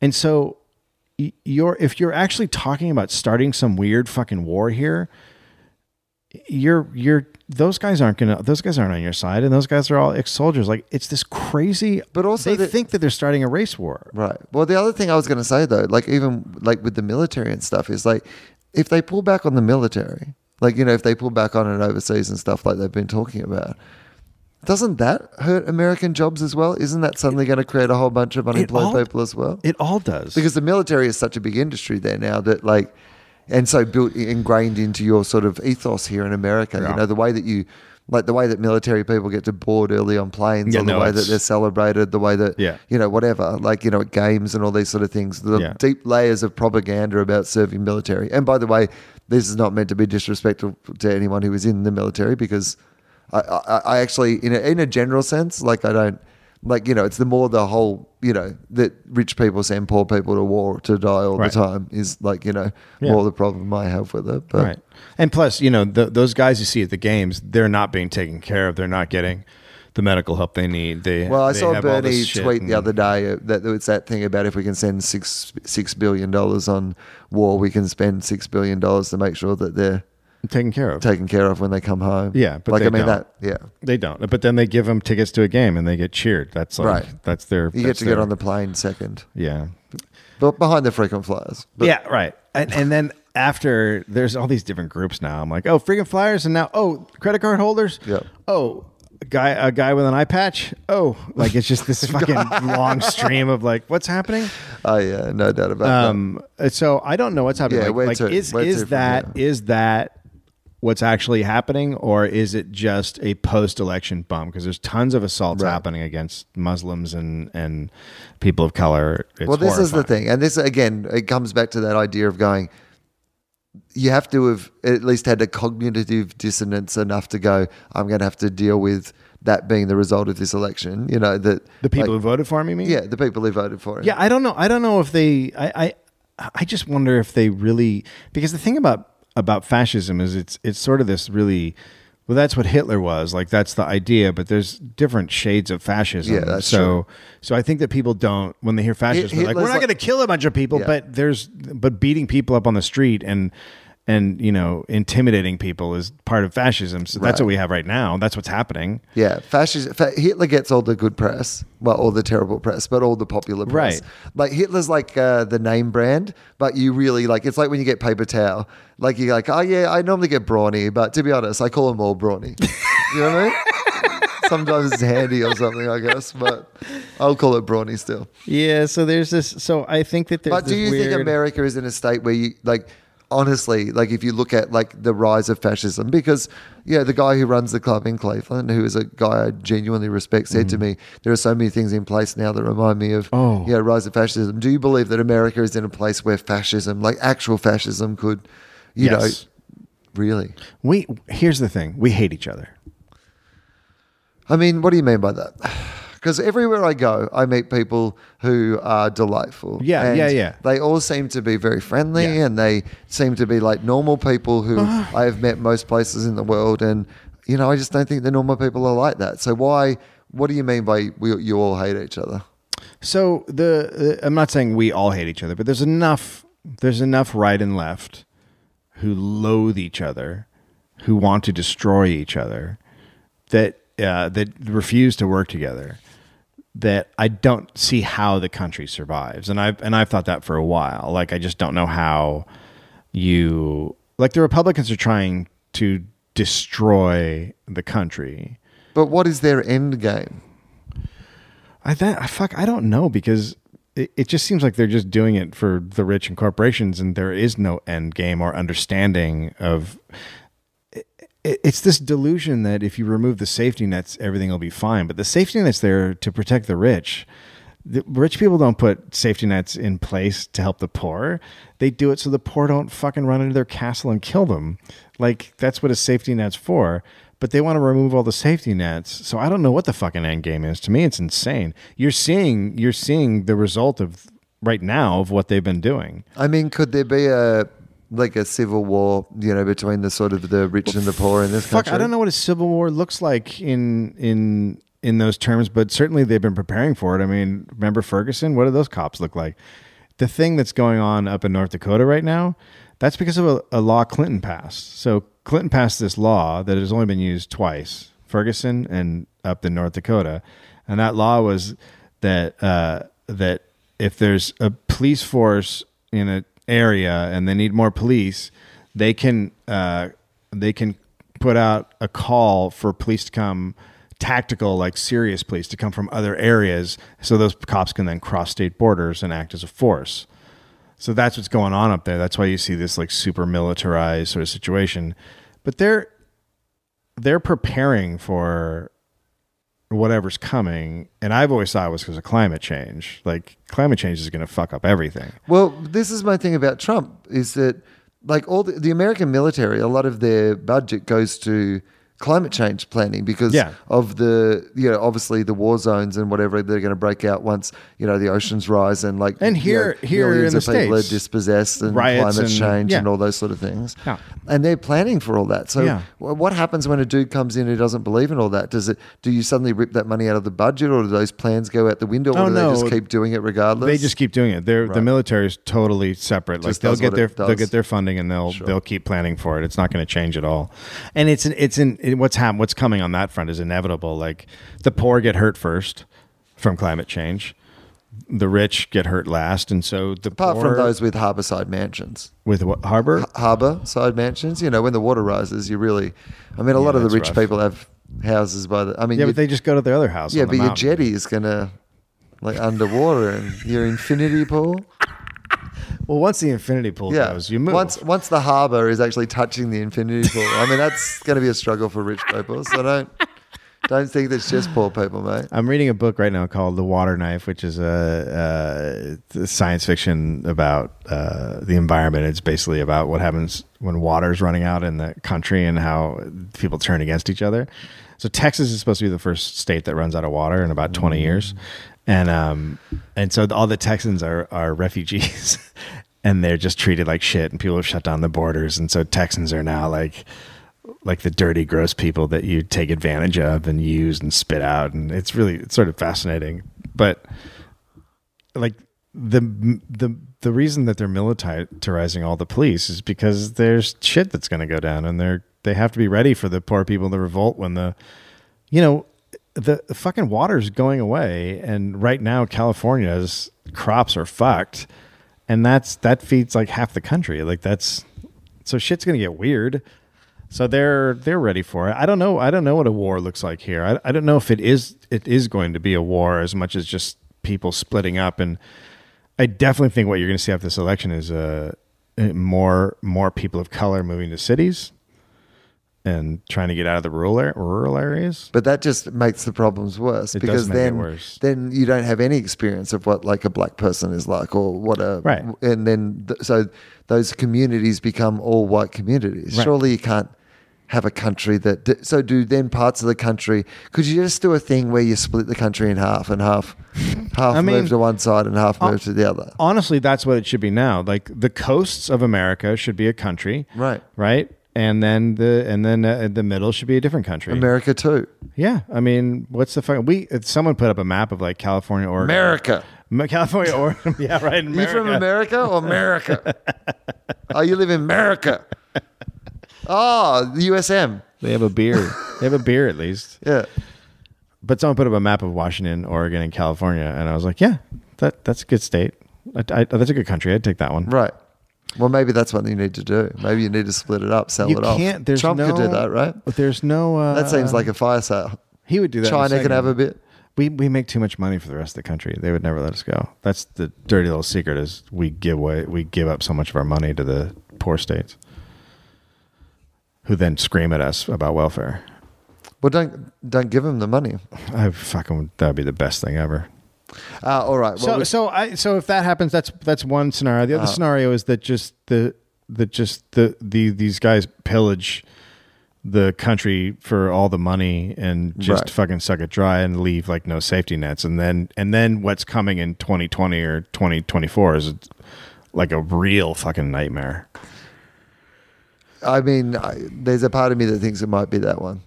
It's a part of me that thinks that they're just like, when you let a con man in, the con man's going to come in and like, you can already see it in appointments and those sort of things. And it'll be the shit that he leaves in place, while he's fucking, cleaning the gold out of everybody's fucking teeth. Yeah. He'll have put in place all these fucking monsters who will do lasting damage to institutions and laws and, things like that. But then the end result is total fucking instability. And then the military has to crack down, right? Right. Then what's your answer? Yeah. But I thought that was going to happen after 4 or 8 years of Hillary anyway. Like, that's the direction we were going in. This just sped it up a little bit, but this is always fucking happening. I guess the big important question then is, should I go home? I have a quite nice country that is also going that way a little bit, to be honest, but is still a fair way behind going that way in the way that your place is going that way. We're on the A plan. It's nicer for me, and perhaps as a public voice, I could play even some small role in, like, helping turn around or frame debates in a way that might actually, Like, I mean, I think that I hope that a journey that I've been on with my work is the idea of trying to at least present ideas in a way that is like, not like, hey, this is 100% what I think. Like, I mean, I'm sure that I'll have a conversation with you tonight that is probably different on a bunch of points than the conversation I'll have with Jen Kirkman. Sure. Because I can talk to you both as a kind of like, well, here's a bunch of things I think. You tell me what you think. And, I'm happy to kind of hear both of those things. And, my thing may even fall somewhere in between or whatever. Yeah. But I hope that, like, in the entertainment I'm making and having these discussions, that you get to hear a bit of that, Yeah. Maybe it would be better for me to just go home and get away from here, because here is scary. Do you think that I should stay or should I go home? Well, actually, I would say you'll know in like February. Right. Because historically, authoritarianism happens very quickly. It happens over like 2 months.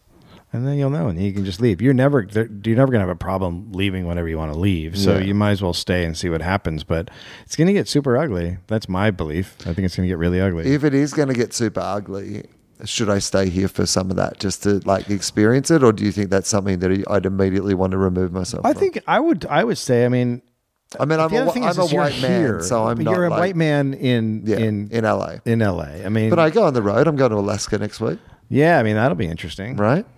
I mean, it's also interesting to go up there and talk to people and see what they're thinking. Yeah, I agree. No, I mean, I love it. I mean, I really do love it. That's the thing. Whenever I would go to another state when I did more stand up, I would just talk to people and see what they were thinking about stuff. It's fascinating to actually talk to them, because then you don't get this paint them all with a brush fucking bullshit. You're like, no, it's this and it's this, and Yeah, there are a bunch of reasons. I would stay. I mean, I think it's until it gets really ugly. If it does, then you can fucking leave in a heartbeat. You know, Yeah. it's not like they're gonna keep you here. I mean, you know. I mean, sure. I've wormed my way into some hearts, Dave. All right. Before we go, I just want to tell you a nice story. You know, we'll cheer it up, at the end. A bit of fun. This wasn't cheerful? I think this was, in the circumstances, as cheerful as it could have possibly been. But what I was going to say to you is, do you know Brian Regan at all? Yeah. He's a super nice guy. So Saturday night, he happened to be doing a show in Cleveland. A guy called Joe Zimmerman was doing support for him. And one of the guys I was on the bill with, Ramon Rivas, he basically knew Joe a little, I think, is basically what the relationship was. And so he kind of just sent out a tweet, kind of just making contact. We were sitting backstage and be like, gee, it'd be nice to meet Brian Regan, so anyway, Joe was really nice enough to send me a direct message and say, hey, when the show was finished, he said, hey, we're having a drink at this bar down the road. If you want to come down, I'm happy to introduce you to Brian. And we're like, oh, fantastic. So we wandered down, and as we're going in the door of the hotel, Brian is leaving. So he's walking out as we're walking in, right? And we don't stop him because we don't know him. Yeah. So I don't want to but he's clearly leaving. So we this wave of disappointment kind of goes over us. But at the same time, we had no expectation it was going to happen. It would have only just been one of those nice things. So we go inside to see Joe and have a drink with him, anyway, hopefully. And so we go inside and Joe sees us and he goes, oh, Brian just left. And we're like, oh yeah, no, we know, we saw him. He goes, oh no, I'll go and get him. And we're like, oh, no. We don't want to be... I'd like to meet him, but I don't want to be the annoying reason that he had to come back. If he needs to go, he had a show tonight, he's been having a drink, go home. I'd rather that. And he goes, no. He'd like, I'm sure he'd like to come back. So he came back in, and then the bar was shut, where they were. And so we went upstairs and we found another bar. And then for 2 hours, he and a few friends he had and whatever, but sat around with us, bought everyone drinks, shots, the whole thing. Yeah. Ramon doesn't drink, the guy that I was there with, the other comic, and he had a shot because he was like, it's like, Brian Regan's buying shots, I guess I'll have a shot. I was talking to him so much about, just comedy and life and whatever, and he was very, I'm sure that every comedian gets in his ear and wants to, I tried not to exclusively talk to him about comedy, but he was so delightful, and it was he genuinely came back and gave us a really nice experience, and I was like, he didn't need to do it, and he was kind of and it was, I thought it was very generous of him. So he is one of the nicest guys you'll ever meet. I was having this conversation afterwards with a friend. It's hard to ever kind of quantify somebody's comedy career because there are so many aspects to it, right? We talk about the idea of being who's the best stand-up in the world, but how do you quantify that? Is it critically, or is it on tickets sold, or is it on there's not kind of a world championship. It's at the end of the day, it's an art form, right? Right. But outside someone who's ever had a major TV show, I know he did Tonight shows and stand-up and stuff like that, but who doesn't have a Seinfeld or a Chris Rock sort of media presence? Is there anyone in the world who would sell more tickets than him, essentially just based on doing what it is that we do, doing stand-up? I don't think so. I can't imagine. Maybe Russell Peters, but maybe not for as long. Doing stuff. I mean, he did a lot he had pretty big audiences before he had. Yeah, that's true. Yeah, kind of, it was mostly through stand-up for a fair while. But, I mean, Brian's been like that for 30 years. Yeah. Of really just being one of the biggest comedians in the country, but without any of the things that makes any of the other people that big. Right.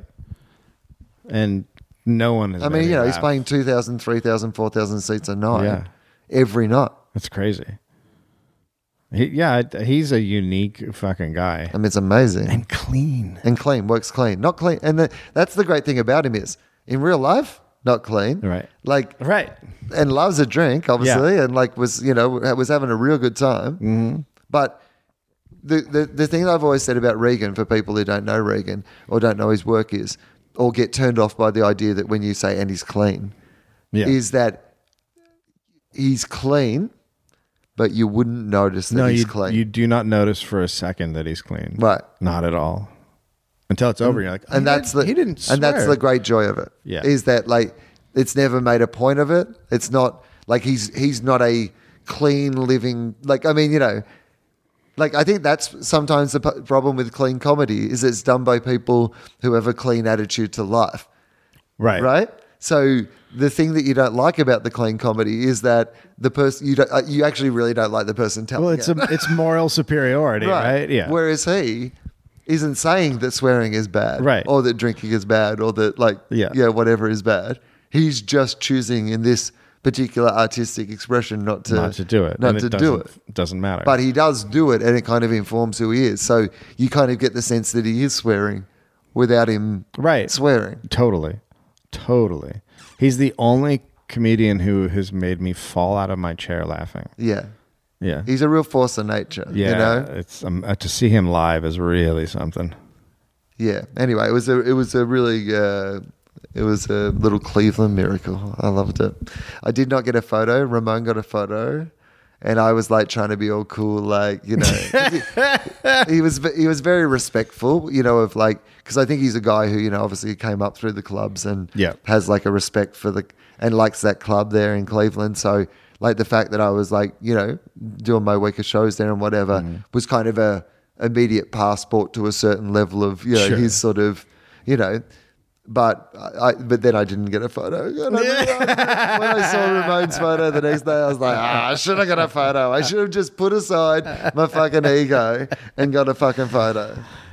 You know what else about Brian Regan is that he is one of those guys who remembers everyone's name. So you'll meet him, and you'll see him 5 years later, and he'll be like, Dave. He has one of those memories that he remembers. And when you're a young stand-up, that makes you feel so oh shit, Brian Regan remember my name. It makes such an impact on young stand-ups. One of the things I love that occasionally happens when you play the road is that you're working with someone who's a young stand-up who is a bit of a sponge for just wanting some advice. And sometimes you'll get someone who's at a really interesting part of their career where you go, I actually think that there is. I mean, if you ask me the right questions, I think there probably is a few things I could say to you right now that would be helpful to you. And that happened during this week. Mary Santora, who was, she's a Cleveland act. She's a local Cleveland act. And she's at that point in her career where she's like this is not an entirely accurate comparison, but it's a good enough comparison. She reminds me of a young Kathleen Madigan. Okay. Really great attitude already, really relatable, got a good, strong, kind of sassy, down-to-earth stage presence, good ideas. And she's in that period where she's going from her one-liners that was her first 5 minutes to kind of really broadening out her act into longer spots and those sort of things. And she's at that point where she's deciding whether she'll quit her job or not. So that's where so she's right there. And so there actually was a couple of things where I was like, oh, well, I reckon this and maybe this. And I can see just there was a couple of jokes where I was like, I could just go, there are old jokes and there are new jokes because in a new joke, she's moving around a bit. And she's in the joke, and her old one, she's telling the same way she told it. Right. And I kind of gave her some feedback, and she did a couple of things. And by the end of the week, I was like, oh, that was really not it was such a it's not one of those things you think about as being part of your week or weekend, but to be able to give someone by the way, only a tiny little bit of sort of technical advice really was all it was, or a tip that I thought might help, and then actually see them try to implement it and it helping them. I was like, oh, that's nice. I'm glad I wasn't full of shit on that. I don't know. I was just guessing, but turns out I guessed right, so that's okay. Jake Johansson used to do that with me. It was great. It was always really helpful. Yeah, well, I think he's given me. I think he's got a good way of giving you blunt advice that is not doesn't come across as being. He's told me some home truths. I think, in a good way, like in a way that I really respected, but also like there was one time in particular where I was in London and I hadn't slept, and I did a show that he came to, and the show wasn't as great as I would have hoped, and I kind of didn't handle it as well as I ordinarily would have, I think, on the night, but mostly I think because he and his wife were there, and I was a bit embarrassed that it wasn't going awesome, and of course he kind of cut through my bullshit a bit about that, like in a way that I needed. Yeah. Like, and it was really that thing of like, that I hadn't slept and a bunch of other factors as well. But there was a bit of me going, like having a sook like I was there, like I was 5 years in, not fucking 21 years in, Right. It's like, this hasn't gone perfectly for me. Shut up. It's gone fine. I mean, it's the same show you tell every night, mate. So, all right, we should go. But we should, I'm going to put this up. So we should plug the Dollop shows that are going to be this weekend. So, tell me what the story is. So Seattle on the 25th at the Neptune Theater. We're doing a live Dollop with Will Anderson as our guest. That's me. Yep. And then on Saturday we're in Portland at the Aladdin Theater. That's the 26th. Our guest is Will Anderson. I know. I just did some shows in Portland, and a whole bunch of people who came to those shows said they were also coming to the Dollop show. Nice. Yep. Good. And then that one I'm looking forward to. And then because I have I think the topic's great. And then San Francisco the next night on the 27th. A ghost just came in and opened the door, and that one is at Marines Memorial. What? Sorry, no, that's a sweet Westworld reference I've just made. It is? For anyone who's watched Westworld, but I know that you haven't watched it. I haven't watched it yet. No. I'll watch it. But if anybody else is up to date, how fucking good is it? So yeah, we'll be at those. Come out, watch us do live Dollops. I'm going to be in Alaska the week after that, Denver the week after that, Madison the week after that. I'm in Bermuda early in January. Oh, wow. That's interesting. Have you been there before? Did you stand up? Have you been to Bermuda? Never been there. So it's through the Just for Laughs people, the JFL Canadian people. Mm-hmm. It's only 4 of us going over. Jessica Kirschen. I don't know how I particularly pronounce her last name, but I followed her on Twitter, and she's very, very funny. Okay. Alonzo Bowden. And Canadian comedian K. Trevor Wilson, not K. Trevor Noah. K. Trevor Noah is the Canadian host of the K-Daily Show. They had to call it the K-Daily Show. I love the K-Daily Show. Yeah, the K-Daily Show. You guys watch the K-Daily Show, right? Oh, no, I host the KKKK. Oh, my God. I wonder what they're going to do. They are so fucked. Who are the Daily Show? Yeah, so... Because of Trump winning, you mean? One of the things about... What do you think was the role of humor in... Do you think there is a problem with... It's been terrible. Okay, so in what regard? What do you think? What do you think's the mistake that comedy made? Do you have time to? Yeah. I'm fine. Okay. Like cheekily making fun of shit that's really bad. And I think that a show like The Daily Show, like at some point your tactics have to turn to this is a really fucking horrible thing, and attack it. But The Daily Show was always sort of like, let's try to play both sides a little bit. These guys are this way. These guys are this way. We'll make fun of them both, but never really, really getting at an issue as much as getting in how issues are talked about. Mm. And now you can't do that. You can't talk about how people talk about shit. You really got to get into the issue. And you have to choose a side. Is there a possibility that this will be a great time for them because it will give Trevor Noah an opportunity to now be, a voice against everything that Trump does? Like, does that? I don't think they would. I don't know if they would do that. I don't know if they would do that. Well, I mean, they've got to go one way or the other now, don't they? No, they don't. That's the thing about these. That's the thing about these guys is they, like a guy who really picks a stand one way or the other is Bill Maher. He's like the only one, but he's a fucking idiot. He is. Like he's a fucking moron. Never have I agreed with someone more that I hate. So, but these other guys like John Oliver doesn't as much. I mean, like one of the classic examples I choose of like what's wrong with how the liberals went after this stuff was the whole Trump thing.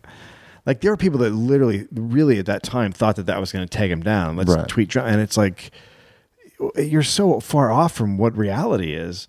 So there's this sort of. But the problem's not really them as like a show, more that people actually think that shit counts, right? No. I think it is as a show, because I think that at some point you have to and I think it should happen way before this. Like you do have to choose a side, and you have to say this is right and this is wrong, and I mean, I think that show does that better than most of the other ones, because they do go in depth on things, and often from the perspective of, you know, the like trying to get to the fact and the heart of things rather than just playing both sides for humor. Yeah, I mean, I think he's better at it than certainly the Daily Show. They certainly also have the forum for it where they can you know, take apart. They're not doing that thing of nightly covering, you know, what went on that day. They have the luxury of going, if we're going to do a Trump piece, we can do a 20-minute piece where we, you know, really go into it with depth. And they certainly did that during the election. The one they did, previous to the election was certainly not. It wasn't. Trump wasn't fucking part of it. Do you know what I mean? Like they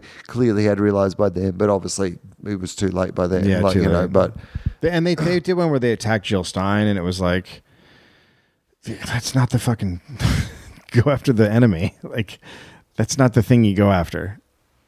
Punch up, don't punch down. So yeah, I mean, I get it, but I also think there's an aspect of it that's not. It's not as biting or as. Fucking call it out. No one's calling it out, what these guys were. Everyone just kind of ignored it. Like the right wing, even without Trump, is monstrous right now. The vice president is a fucking monster. Yeah. I mean, so what did you think about this whole fucking hoo-ha over like booing at Hamilton then? I think he should have pigs blown thrown on him. Like everywhere. Anytime. Right. Like that's the thing is like these guys shouldn't be comfortable walking down the street. I mean, without going to fucking conspiracy theory town, do you believe because they knew about the Trump University settlement? No, I don't. I think Trump is a fucking idiot, and I don't think you're giving him way too much credibility. But why would you? Okay, so do you think they just have a denial of how the world sees them? Because why otherwise does Mike Pence go to? Is that just because he doesn't get that he will go to like something like Hamilton and people there might have a problem with him? Oh, 100%. That he would go to Broadway, musical theatre, to a show that is full of a diverse cast of people, and that he, with all his hateful opinions, would find a place there and everything would be fine. Well, you think that he has that denial of reality to a point at the worst, he thought that people might be irritated by it, but he didn't think they would boo. He didn't think that a stink would be made. He thought he'd go. First of all, they're trolls, so they love it when they walk into a place like that and everyone gets upset. Yeah, but they are now learning how furious the left is, and they are ill prepared for an angry left. They don't know what that is, and it's coming, and they're not going to know what to do with it. Like that's one good thing that's going to come out of this is fury towards them is something they have never experienced in their lives, and they're going to get it tenfold, and they're not going to know what the fuck to do. Yeah, I mean, definitely, well, there's going to be a whole bunch of things done that are going to trigger responses and like big responses from people, and they're going to have to be organized, and they're going to have to, if this doesn't, ignite people to do things, then nothing will. There's no doubt about that. But I guess the issue is what damage is done in the meantime, or correct. Does it is this one of those sort of things of going? Well, the good news is we got rid of the termites. Bad news is we burnt the house down. So it was never going to be any other way because the left is super comfortable on their coasts and have no problems, and the only way that that's why they fight over abortion, because it's something they actually see going away in places. Meanwhile, everything's fine for them everywhere else pretty much, and they're winning the battles with gay marriage and everything, but now they're going to, because they've ignored everything else, now they're going to lose it all and have to fucking fight for it all over again. And they'll have to realize that everything matters as opposed to just one or two things per election. Because we are going to lose it all. These guys are going after every single fucking thing. Well, the good news is the termites are gone. So That's the most important thing. Termites are a creepy, weird bug. Who cares if we had to burn down the country? No more termites. I don't. As long as the termites are gone, you know what? I'm fine with it. You know what? We made America termite free again. We made America something. What do you think that America has any idea what it actually wants to be? I think is that the problem? No, I think that. What does it think it is? Do you think? Well, I mean, the part of the problem is that there's these two parties that control everything that most people don't agree with it. Either side. So this is what I was going to ask you. Why so many people don't vote? Like, why does half this country not vote? Because to me, because I'm from a country where voting is compulsory. Right. So for me, I've just been raised in a way. This goes back to this idea of like the difference between how you're raised and how you have a prejudice to the way you were raised. You know, why the idea of racism and difference and integration and all of those things are problematic. Because even on something as simple as this, I naturally think that compulsory voting is better. And the major reason I do, or at least the first instinctive reason I do is, it's how I was raised and I was told it was better. Yeah. Right? I have since thought about it, and I will never be able to get away from that programming, but I still do think it's better. I get the argument. I agree. I get the argument that part of democracy is not having to vote. Yeah. Fine. In Australia, you don't have to vote either. You just have to rock up on the day, and they'll hand you a paper. Draw a dick, right? And draw a dick. Yeah. Lots of people do. Yeah. Heaps of dicks. Yeah. In fact, that's what they did in America and Donald Trump. They said, we're counting dicks as Trump, right? It's the hanging dick. Yeah. So why half the country doesn't vote? What do you think? So I mean, there's a multitude of reasons each person has, but at the end of the day, I mean, you're seeing a case where it does matter, right? Doesn't it really? Forever, it hasn't mattered. It really doesn't fucking matter. They are going to do what they want to do. They get elected. They don't give a flying fuck. And they're all bought and sold by corporations. Well, are we at a point now? So this, I guess, is the next question then. Are we at a point now where not only, obviously, that the politics is so corrupted by its links to, big business, but also the fact that now these companies, Facebook and whatever, are bigger than the governments, are more powerful than the governments, and have proved that like the way that the news feeds on Facebook influenced this election have probably been like as influential as any of the big media companies, the old school newspapers. Like people who used to do the same thing. People clearly listen to Facebook more than they listen to the New York Times or whatever, right?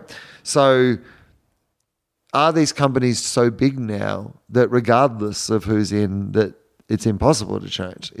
Would Bernie have been able to change it? If Bernie had been in and Bernie had won, is the system so broken that he with his ideas would not have been able to change it? The thing about Bernie that people don't understand is that he wasn't going to change it, but he was trying to start a movement where people got out on the fucking streets constantly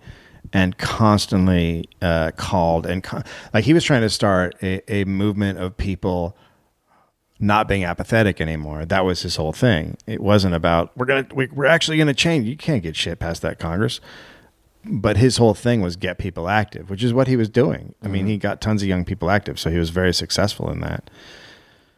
But I mean, at the end of the day, it's so fucking broken. The system needs to completely be gutted. And how does that happen? Well, you can't, can it? Well, I mean, not with corporations, not with... I mean, not the way that it's now structured. No, I mean, the real problem you're not going to get the Walmart family to hand back all that fucking money. No. Oh, good God, no. And look, the Supreme Court, everyone acts like it's not political. It's so fucking political. They're just politicians.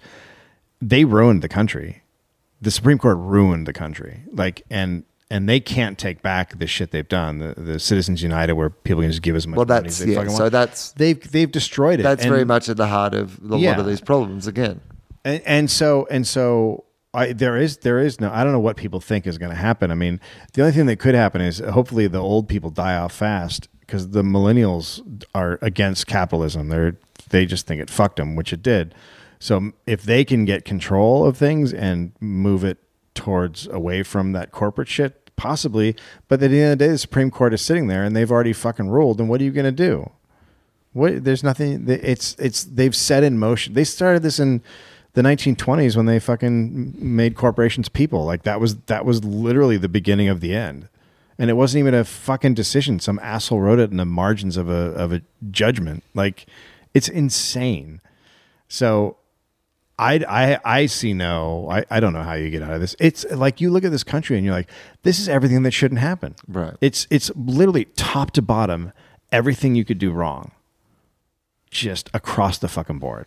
So I don't know. People are always like, the Constitution's great. You're like, it can't be that great if it put us here. It's probably not that good. I said that on stage on Saturday night, and people are just like, oh, and that's in San Francisco. Well, I mean, it's like instead of having to use maps on your phone, you had to use the first fucking map that somebody made of your area. Do you know what I mean? How do I get over to your place for the podcast? Well, here's your parchment. Use MapQuest. Yeah. Go near the tree. There's a wiggly line near a tree.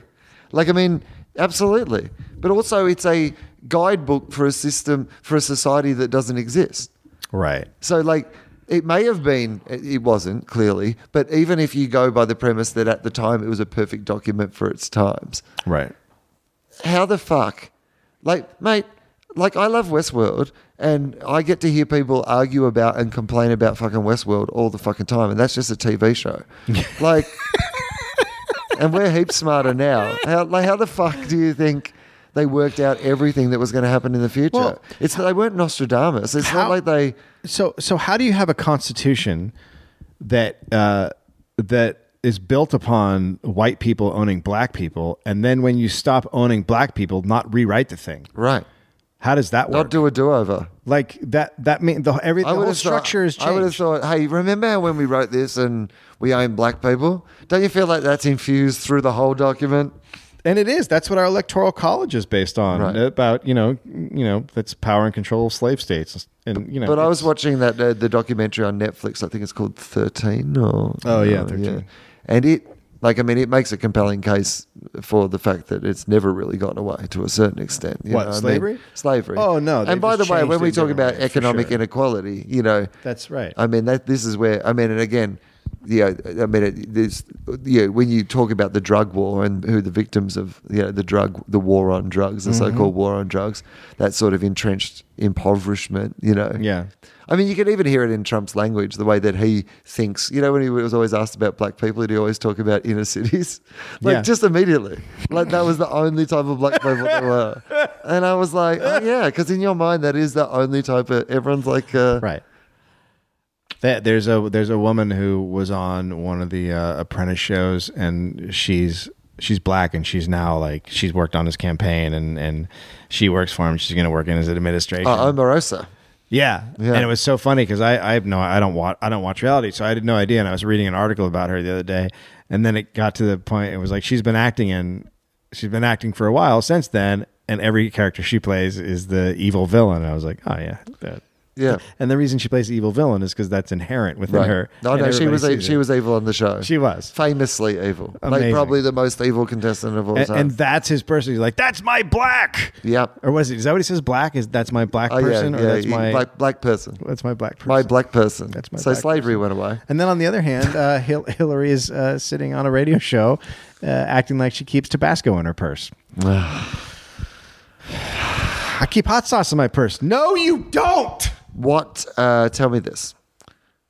What do you do from now on? How does this affect you and who you are as a performer, and like what your comedy is going to be like? Or like, what is your response to this? Do you not talk about it at all? Do you talk about other things? Do you how does it inform you as like an artist and a comedian?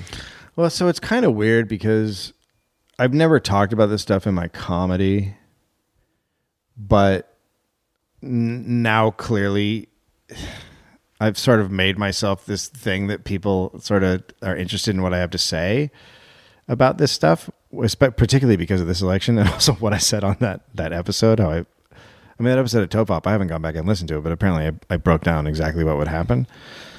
So I think essentially you come on and predict the end of the world, and Justin Hamilton predicts the end of Batman.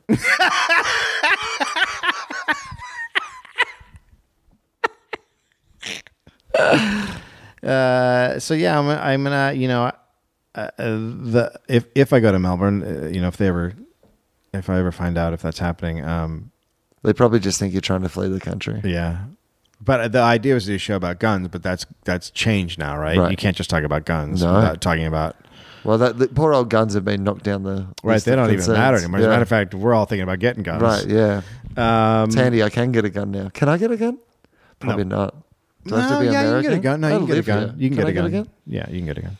Maybe I'll get a gun. Maybe I'll you get should really get a into gun. guns. Get a lot of guns. A lot of guns. I mean, that'd be a good show. Yeah. Angle. Oh my God, you all of a sudden in love with guns. Just love guns. Get heaps of guns. Will Anderson's guns and always guns. This, No, what would it be? my gun pun. It'd be kill something with kill. Shoot to shoot to Shoot to Will? Shoot to Will. Yeah, there we go.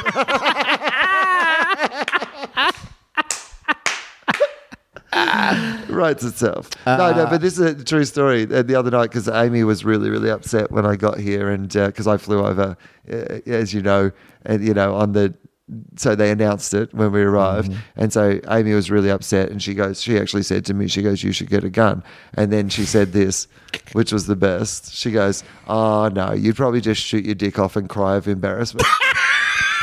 No, you'd shoot your dick off and die of embarrassment. That's what she said. You'd probably just shoot your own dick off and die of embarrassment. Wow. Yeah. She knows you. She knows me. I mean, my wife has always had a no gun rule, but the other day I looked at her and I was like, well, I might have to get a gun. And she's like, I know. Yeah. I mean, once shit starts, I guess, I'm going to go home. I'm just going to go home then.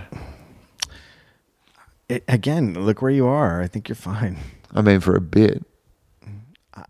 I mean, it's not going to be, it's not like in other countries where there's these battle lines that are drawn, and it's going to be weird if it happens, sporadic, but lots of violent, like outbursts of violence, you know? Yeah. Did you know that in North Dakota, so they've got all those cops and they're fighting American Indians, which is awesome. It's an awesome thing to watch. But a veterans group is asking for donations so they can go up and fight the police. So Iraq vets. Right. So what does that sound? Hang on. That's an army. So shit's happening. That's how stuff happens. Like, that's how stuff starts to come together. So then they're all there, and then other guys join them, and it like the Bundy shit in that Oregon town, like that could have started a thing, just like the Bundy thing in Nevada could have started a thing. So there's all these things in place that can easily turn into, violence. But there's no like, what do you attack? Where do you go? I mean, it's a very sort of strange. The anger, like. I mean, I know the right-wing guys would attack government buildings, but what are they going to do? Is there a risk if you do talk about, so here's the thing. I haven't really been tweeting about Trump, like, kind of making jokes of it, because so many people are anyway, and I'll often retweet things that I think are fun or enjoyable or make a good point or whatever. But I haven't kind of been dipping my toe in, because everybody's doing it, so it's hard to have an original thought. Even if you do have an original thought, and put it up there, you just don't have the time to research if somebody else has also had that fucking original thought, Right. So you just kind of leave some of it be, and I've just been watching it go by. But also at the same time, if you agree with that argument about the kind of sneering down your nose kind of elitist thing, a lot of those jokes kind of play on that, right? Yeah. So that idea of going, well, this isn't helping, right? It's not helping. What you're doing right now isn't helping, right? And if the end game is that we actually genuinely, now we might not. Maybe we're just going to be completely honest with ourselves, and that isn't the end game. Apparently, maybe the end game is actually just to feel superior and sneer down your nose and whatever, and that's fine. If that's what it is, let's just acknowledge it, and then we can just get on with that. It's going, we actually think they are lesser than us, and we choose to... Oh, that's the end game. You know what? Well, then... No, you're right. Yeah. What's the Jennifer Lawrence movies? Yeah. The Hunger Games? Yeah. So we'll just put on the crazy outfits and prance around? Yeah. Yeah. All right. That's fair. Yeah, I mean, maybe that's what it is. But, I mean, what? Yeah. Anyway, we should finish. there's no. I we'll mean, talk you know, about it's it, gonna I'm it's sure. gonna change a month from now, and then it's gonna change again in 2 months from now, and like it's gonna be a really quickly and evolving sort of situation. Do you think this is a full on prediction? But you know, you predicted it last time, so why not? Let's go for a really No, big but full time one. That was much easier to predict. Does he run again? No, And no. So you reckon it's definitely like a one term? one and out if he even makes it through the term. Right. Okay. If he doesn't make it through the term, what do you think the most likely reason he hasn't made it through the term will be? That's the weird thing because he's going to need an out, right? If he really upsets the Republicans, they could impeach him because he's clearly done so many things that are illegal. Yeah. He can easily be impeached. He's very impeachable. But I don't know if they'll do that because they just like the control party situation, and they might be able to get what they want of destroying the country through. I just feel like he's going to quit. I just feel like he doesn't want the job. He never thought he was going to win. Right. I think he thought he was going to come in second in the Republican primaries. He wasn't trying to win the fucking election. He certainly wasn't trying to win in the first place. Once I think he became the candidate, like in some ways, there seemed to be that big Trump media sort of like right-wing TV empire sort of thing that they had some end game. And then he's actually won the whole fucking thing. I mean, the fact that they didn't know that they had to hire their own staff in the West Wing, like, was one of those ones where you're like, oh, you just actually didn't even look into what you need to have in place if you won. They have no fucking idea what they're doing. No idea at all. They just thought the stuff stayed from Obama. Yeah, they thought they got all the people. You guys are leaving? Wait up. You guys are leaving? No. The thing is like you have to hire like all those jobs.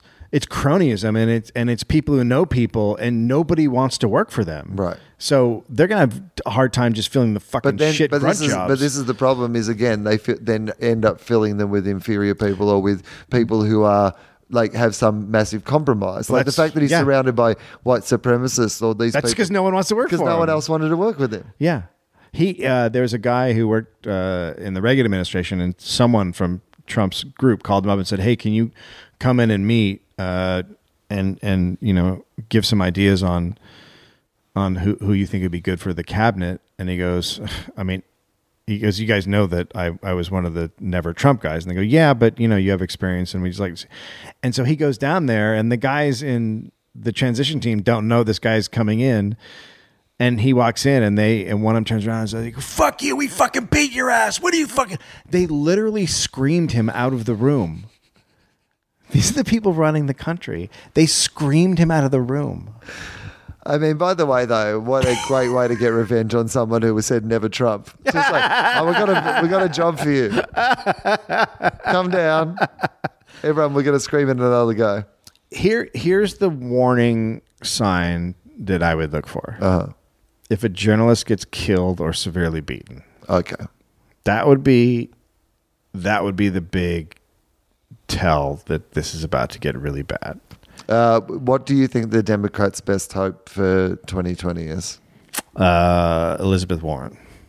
How does the Democratic Party reform itself in a way that, like, because even her with her ideas and whatever, there's much more to it, as we all say, than just the person in charge. So how do they change the way they're going about things so that they can appeal to enough people? They have to just eject. They have to just stop working for corporations. Like, if they want to save this country, they have to just go and listen to the people and talk to labor and do what Bernie did, which is just taking small donations. What do they do to those labor jobs? Like, I mean, I guess that's the big difficult question is like, because there's no way Trump's getting them back. Well, no one's getting them back because the next 8 years is the big transition from people working jobs to robots working jobs. We're not far away from self-driving cars, the effect that's going to have on the transport industry. Like, I think I read some statistic about 1 in every 3 Americans has like a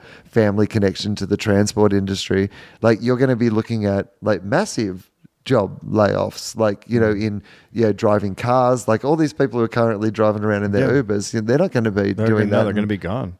Like, so... I mean, the effect that those sort of things, where are all these like so-called jobs going to come from?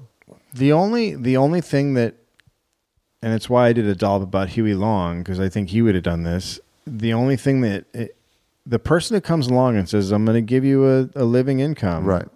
So this is the Ontario thing that I was telling you about. They've just decided that I think it's about $22,000 a year is the minimum, like not the minimum wage, but the minimum anyone who is in Ontario gets. And so if you don't get anything, like if you don't have a job or whatever, you get $22,000 a year. And if you earn less than $22,000 a year, so you earn $15,000 a year, they give you the other $7,000. I bet it's wildly successful because it just goes back into the fucking economy. Straight, well, because poor people spend money. Right. This is the first thing. Don't give it to rich people. They put it in the Cayman Islands or Bermuda or whatever. Poor people just buy shit they need. Right, immediately. Yeah. And they buy them from local shops. Right. And they serve the community and they don't go, anyway, of course. Yeah. And poor people pay more for things than rich people do because they don't have, the luxury of being rich actually saves you money in the end. And, all these ridiculous things.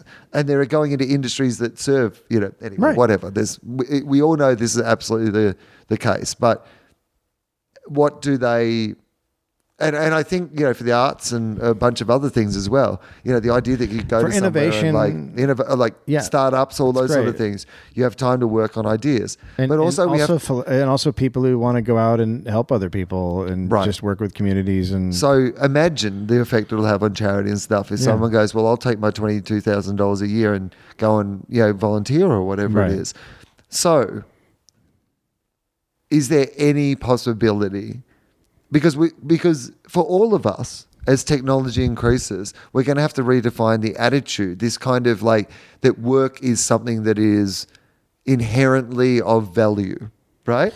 Because so what we have at the moment is... When you say inherently of value, do you mean our personal feelings about work? No, I mean that as a society...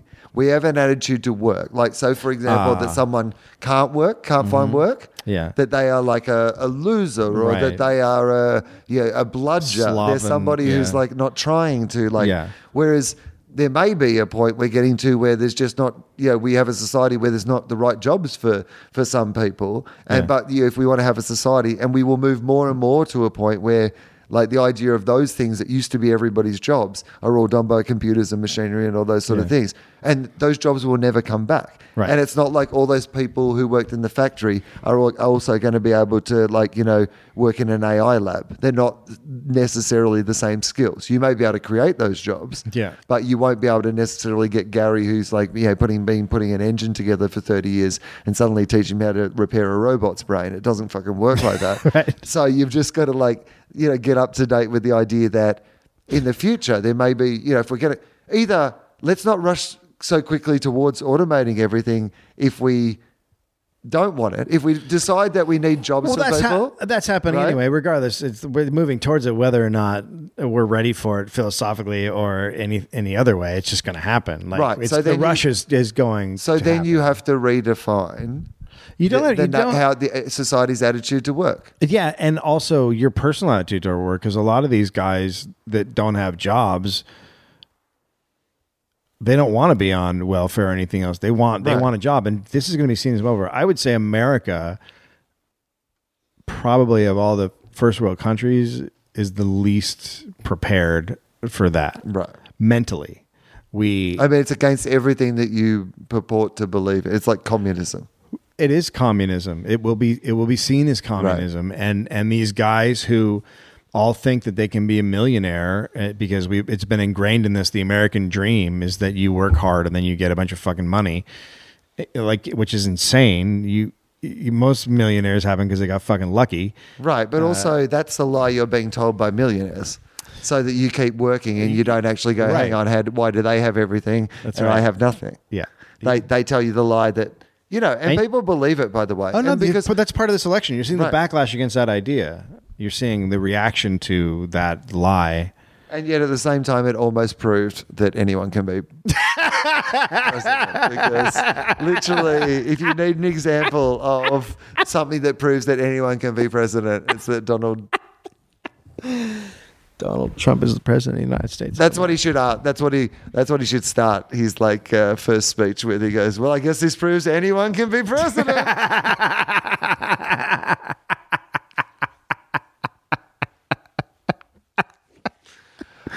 Oh, man. Okay, we've got to finish. I'm sure we will revisit this topic a million other times. So, Oh yeah, because I'll be back in a month and it'll be completely different. yeah. All right. Dave, thank you very much. I will see you on the weekend. Yeah.